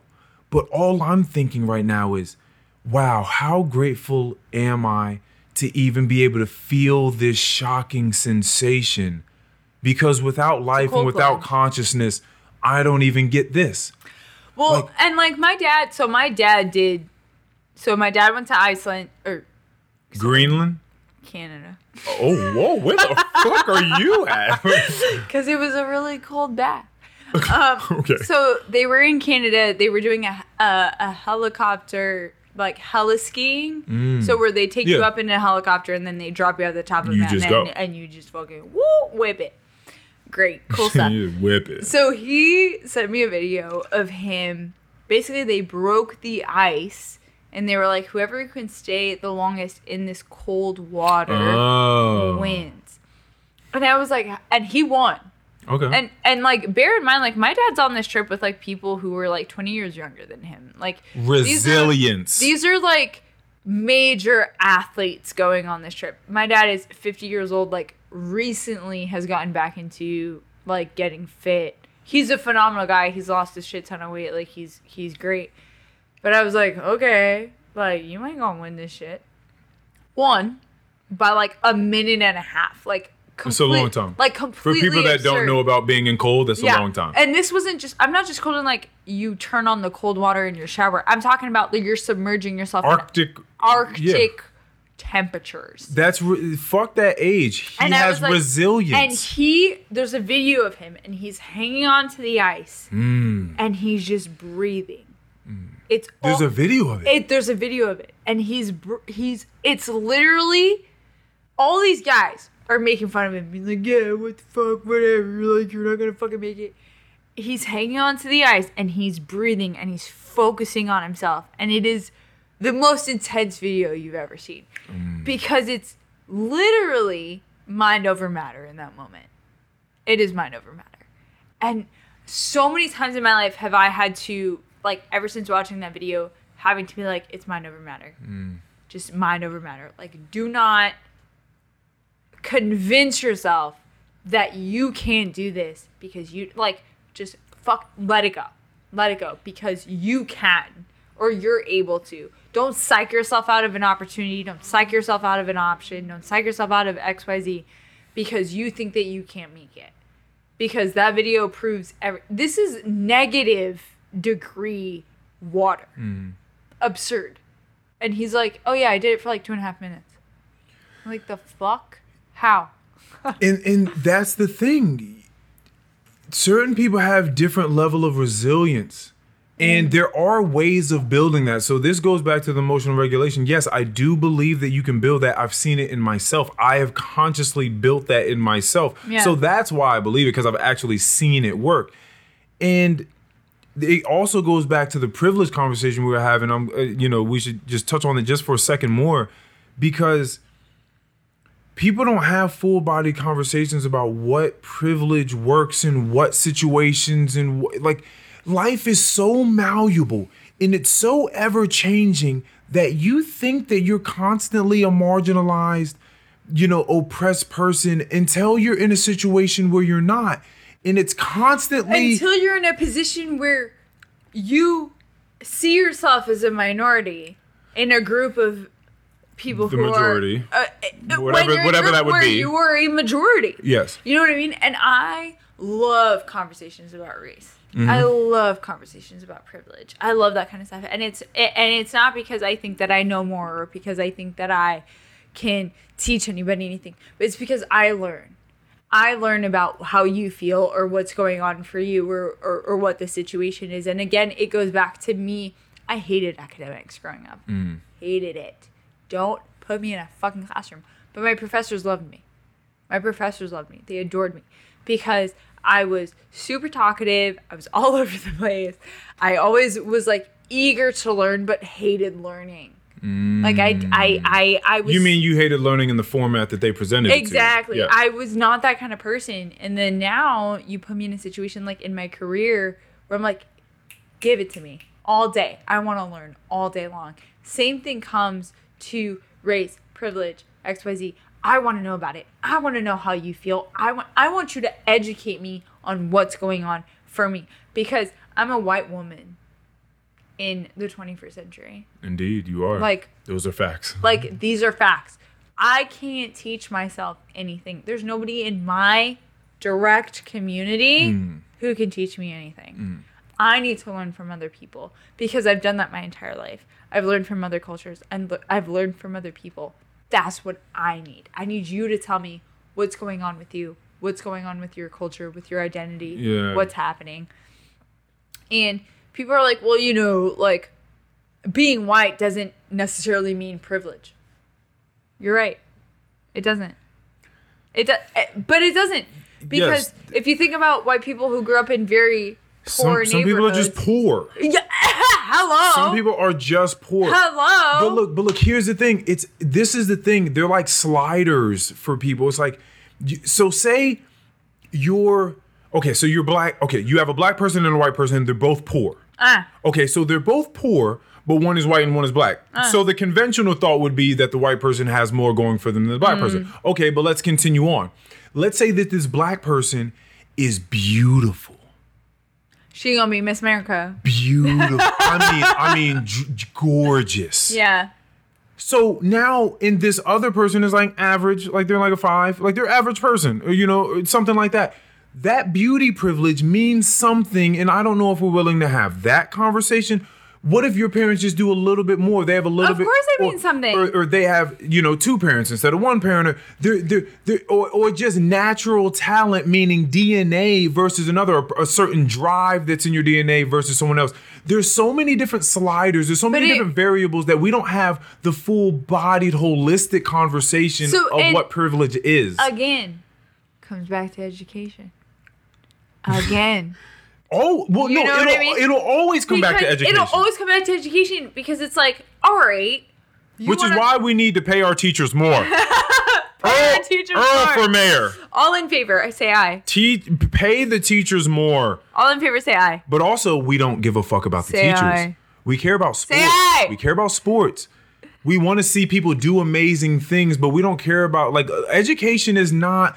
We don't put that at the forefront. But we should, because you are trusting people, and this is my biggest issue with the American system. And I hate to bring it back to America. I truly do, because I am 50% American. Do not get me wrong on this. I am 50% American. Say it again. And I get so fucking frustrated when I see videos and podcasts and XYZ about a professor who's like, well, we are underpaid and...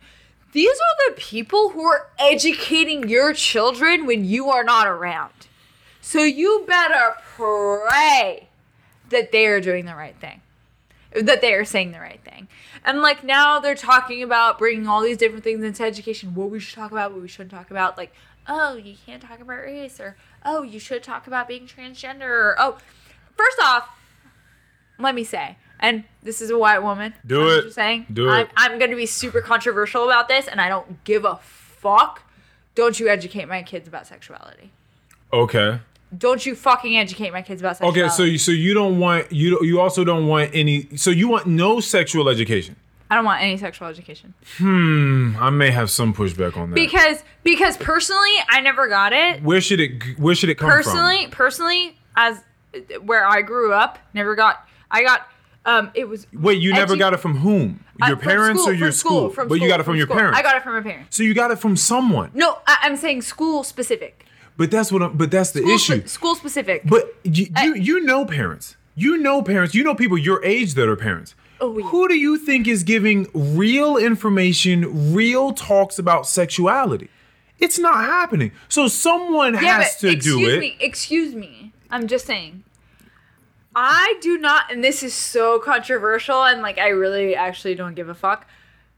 You give some fucks. I don't give a fuck. Okay. I was recently talking about transgenders. Okay. Okay? Okay. Talking about changing your sex to something else. To the other. Right? You have no goddamn business talking to my kid about what you think is wrong or right with their sexuality. Well, yeah, that's a different conversation. You just said something very specific, which is don't give my children your very specific, subjective... But that's what we're going into. Oh, well, of course, yeah, I don't agree with that. Yeah, don't give my kids what you think. Don't do that. Yeah, well, yeah, of course. No. Like, and it's tough because people are like, well, we should, introduce transsexual conversations into education, sex education. Okay. At what? Okay. So you don't think it should happen at any age? It's not that I don't think it should happen at any age. If my child, personal experience, personal me, if I had a kid, yes, if I gave birth, yes, ma'am, to a child, yes, ma'am, who by the age of 4 or 5, 6 years old was like a boy, let's say, who felt like a girl. I'm like, dress however the fuck you want to dress. Feels like a girl. That's such this is is such my muddled thing. up. What do you mean feel like a girl? Like But this is my thing. This is my problem. Want to do what? Like they want to play with dolls? They can be a boy and play with dolls. They can be a boy and play with dolls. I have no problem. That doesn't with mean feel like a girl. They can be a boy and dress up like as a girl. That doesn't mean feel like a girl. I know. Because dress up like a girl isn't even dress up like a girl. That means just wear dresses or whatever it is that we. That's fine. No problem with that. That is fine. Okay. I have no issue with that. Okay. I will put you in all the dresses in the world. I will give you my wardrobe. I don't give a shit. If you want to be a drag queen, be a fucking drag queen. Okay. More power to you. Okay. I would love to see that. Yes, ma'am. What I am saying is, do not put ideas into my child's head that because they wear dresses, they should be transgender. Okay. I can rock with that. Yeah. You see what I mean? Yeah. Also, parents who are supportive of their child being transgender, fantastic. Love it. Great. But I have pushback. I have an issue with that in the sense that, like, my child, if they decide I am in the wrong body, I'm in the wrong body. If you tell me I genuinely think that I should be a woman, I do not feel comfortable as a man, blah, blah, blah, blah, so on and so forth. When you are 18 years old, you can make that decision. I will never put my child through. When I was a child, I thought I wanted to be a fucking ninja. Yeah, did all of us. There's some parents who are like, oh, well, my child identifies as a cat. Don't fuck with me, child. I swear to God. Yeah, it's like, I will fuck you up. We are both okay with conversations. I think we've said also countless times on this on this podcast. So we're down with conversations. The thing is, there's certain things that should be the name of the podcast, by the way. That children, Mikey, he picks them. That this guy sent them to. He's my good friend of mine. It should be down for conversations. So my thing is, maybe he'll do that. Maybe that'll be the beginning. And down with conversations. So down with conversations. Let's give him more content to just piece together. Down with conversations. Down with conversations. So I need to pee. Okay, no, that's fine. Go ahead. I'm just gonna talk to the people. Fuck it. Go. It's the first door because I haven't even. I'm so sorry. This is my house. I need to pee. The first door here on your right. Go ahead. Go to the bathroom. Are they gonna hear me? No, you're totally good. No, you're totally good. We're gonna go ahead. We're just gonna cut that. We're gonna cut that little bit out. For hours at a time. I know. I know. We're gonna go ahead. We're gonna shut this down as soon as you get back. Go ahead. Go to the bathroom. Don't worry about it. We're gonna shut this down as soon as you get back. No, the right. A la derecha. Sí. Claro. Derecha. Izquierda is to the left. Just go. Just take. Escuela is school. No, just go in the bathroom, which is what we're talking about now. Education is what we were just talking about. I have trees. I have dandelion seeds. I also have dandelion seeds on my bicep. It's tattoos. I'm a dreamer. I think it's important. I think it's important for people to grow older and get wisdom, but also stay young at the same time. Go. Okay. Bye. People, we're having clearly quite the conversation here. This is going. Oh my goodness, far long, pretty long, longer than most of the pods. As you can tell, this person is quite the spirit. Has a lot of information and ideas going on in their mind. Most likely does not have these types of conversations on a normal basis, which is most people. Most people do not. But I do think that it is important to get, as she has remarked on, either on this pod and off this pod, so many different types of people, because that's who I find myself talking to. I find myself talking to so many different types of people, and it's so necessary. And I know that a lot of times maybe people even hear this and they're just like, maybe you should call her out on this, or you should be more vigilant in your research or, your rhetoric in the way that you speak about this. But the thing is here, something I've learned, if there's one thing I've learned from doing these 134 episodes, is that when you're a person that speaks to so many people from so many different walks of life about so many different things, you gain a perspective that you just would not have had otherwise. And it is vital to have that perspective. And if you don't have that perspective, it is at least vital or crucial for you as an individual and a being to understand that you do not have that wide of a range, that wide of a net cast upon people in which you have these sort of engaging conversations so that you can admit to yourself that there is a perspective or many perspectives that you are lacking. And so what I live for, what I do this for, is to have conversation, to learn from people. It is also because people enjoy this, but I would be doing this whether Any Last Words Pod was a thing or not. Whether I set up actual cameras and ring lights and I purchased all these things, it wouldn't matter because I would be having these conversations anyway. And they open you up to a whole new world. A new fantastic point of view. No one to tell us no or where to go. 'Cause now I'm in a whole new world with you. Okay, and those are my last words for the people. Yeah, I'll just fill this up regardless. We can just keep talking. Are you done with these people? We're done. I mean, thank you so much. Yeah, for thank you. in. Thank you. I didn't mean to cut, but we're done. We're done with this. We've been having awesome conversation. I think this has been amazing. Listen. Tell me your go ahead. Let me shut the fuck up. Last words. Thank you so much for tuning into this podcast. We really appreciate it. This was my first podcast. My faux pas. My faux pas. This was my first podcast ever, and I've truly enjoyed it, and I'm so grateful for Earl for working with me. So thanks so much. Have a good night. Good night, everybody. Episode 134. Clap it up with me, Bella. Come on. Woo! Peace, everybody. Peace. I love you guys. Thank you. Thank you. Thank you.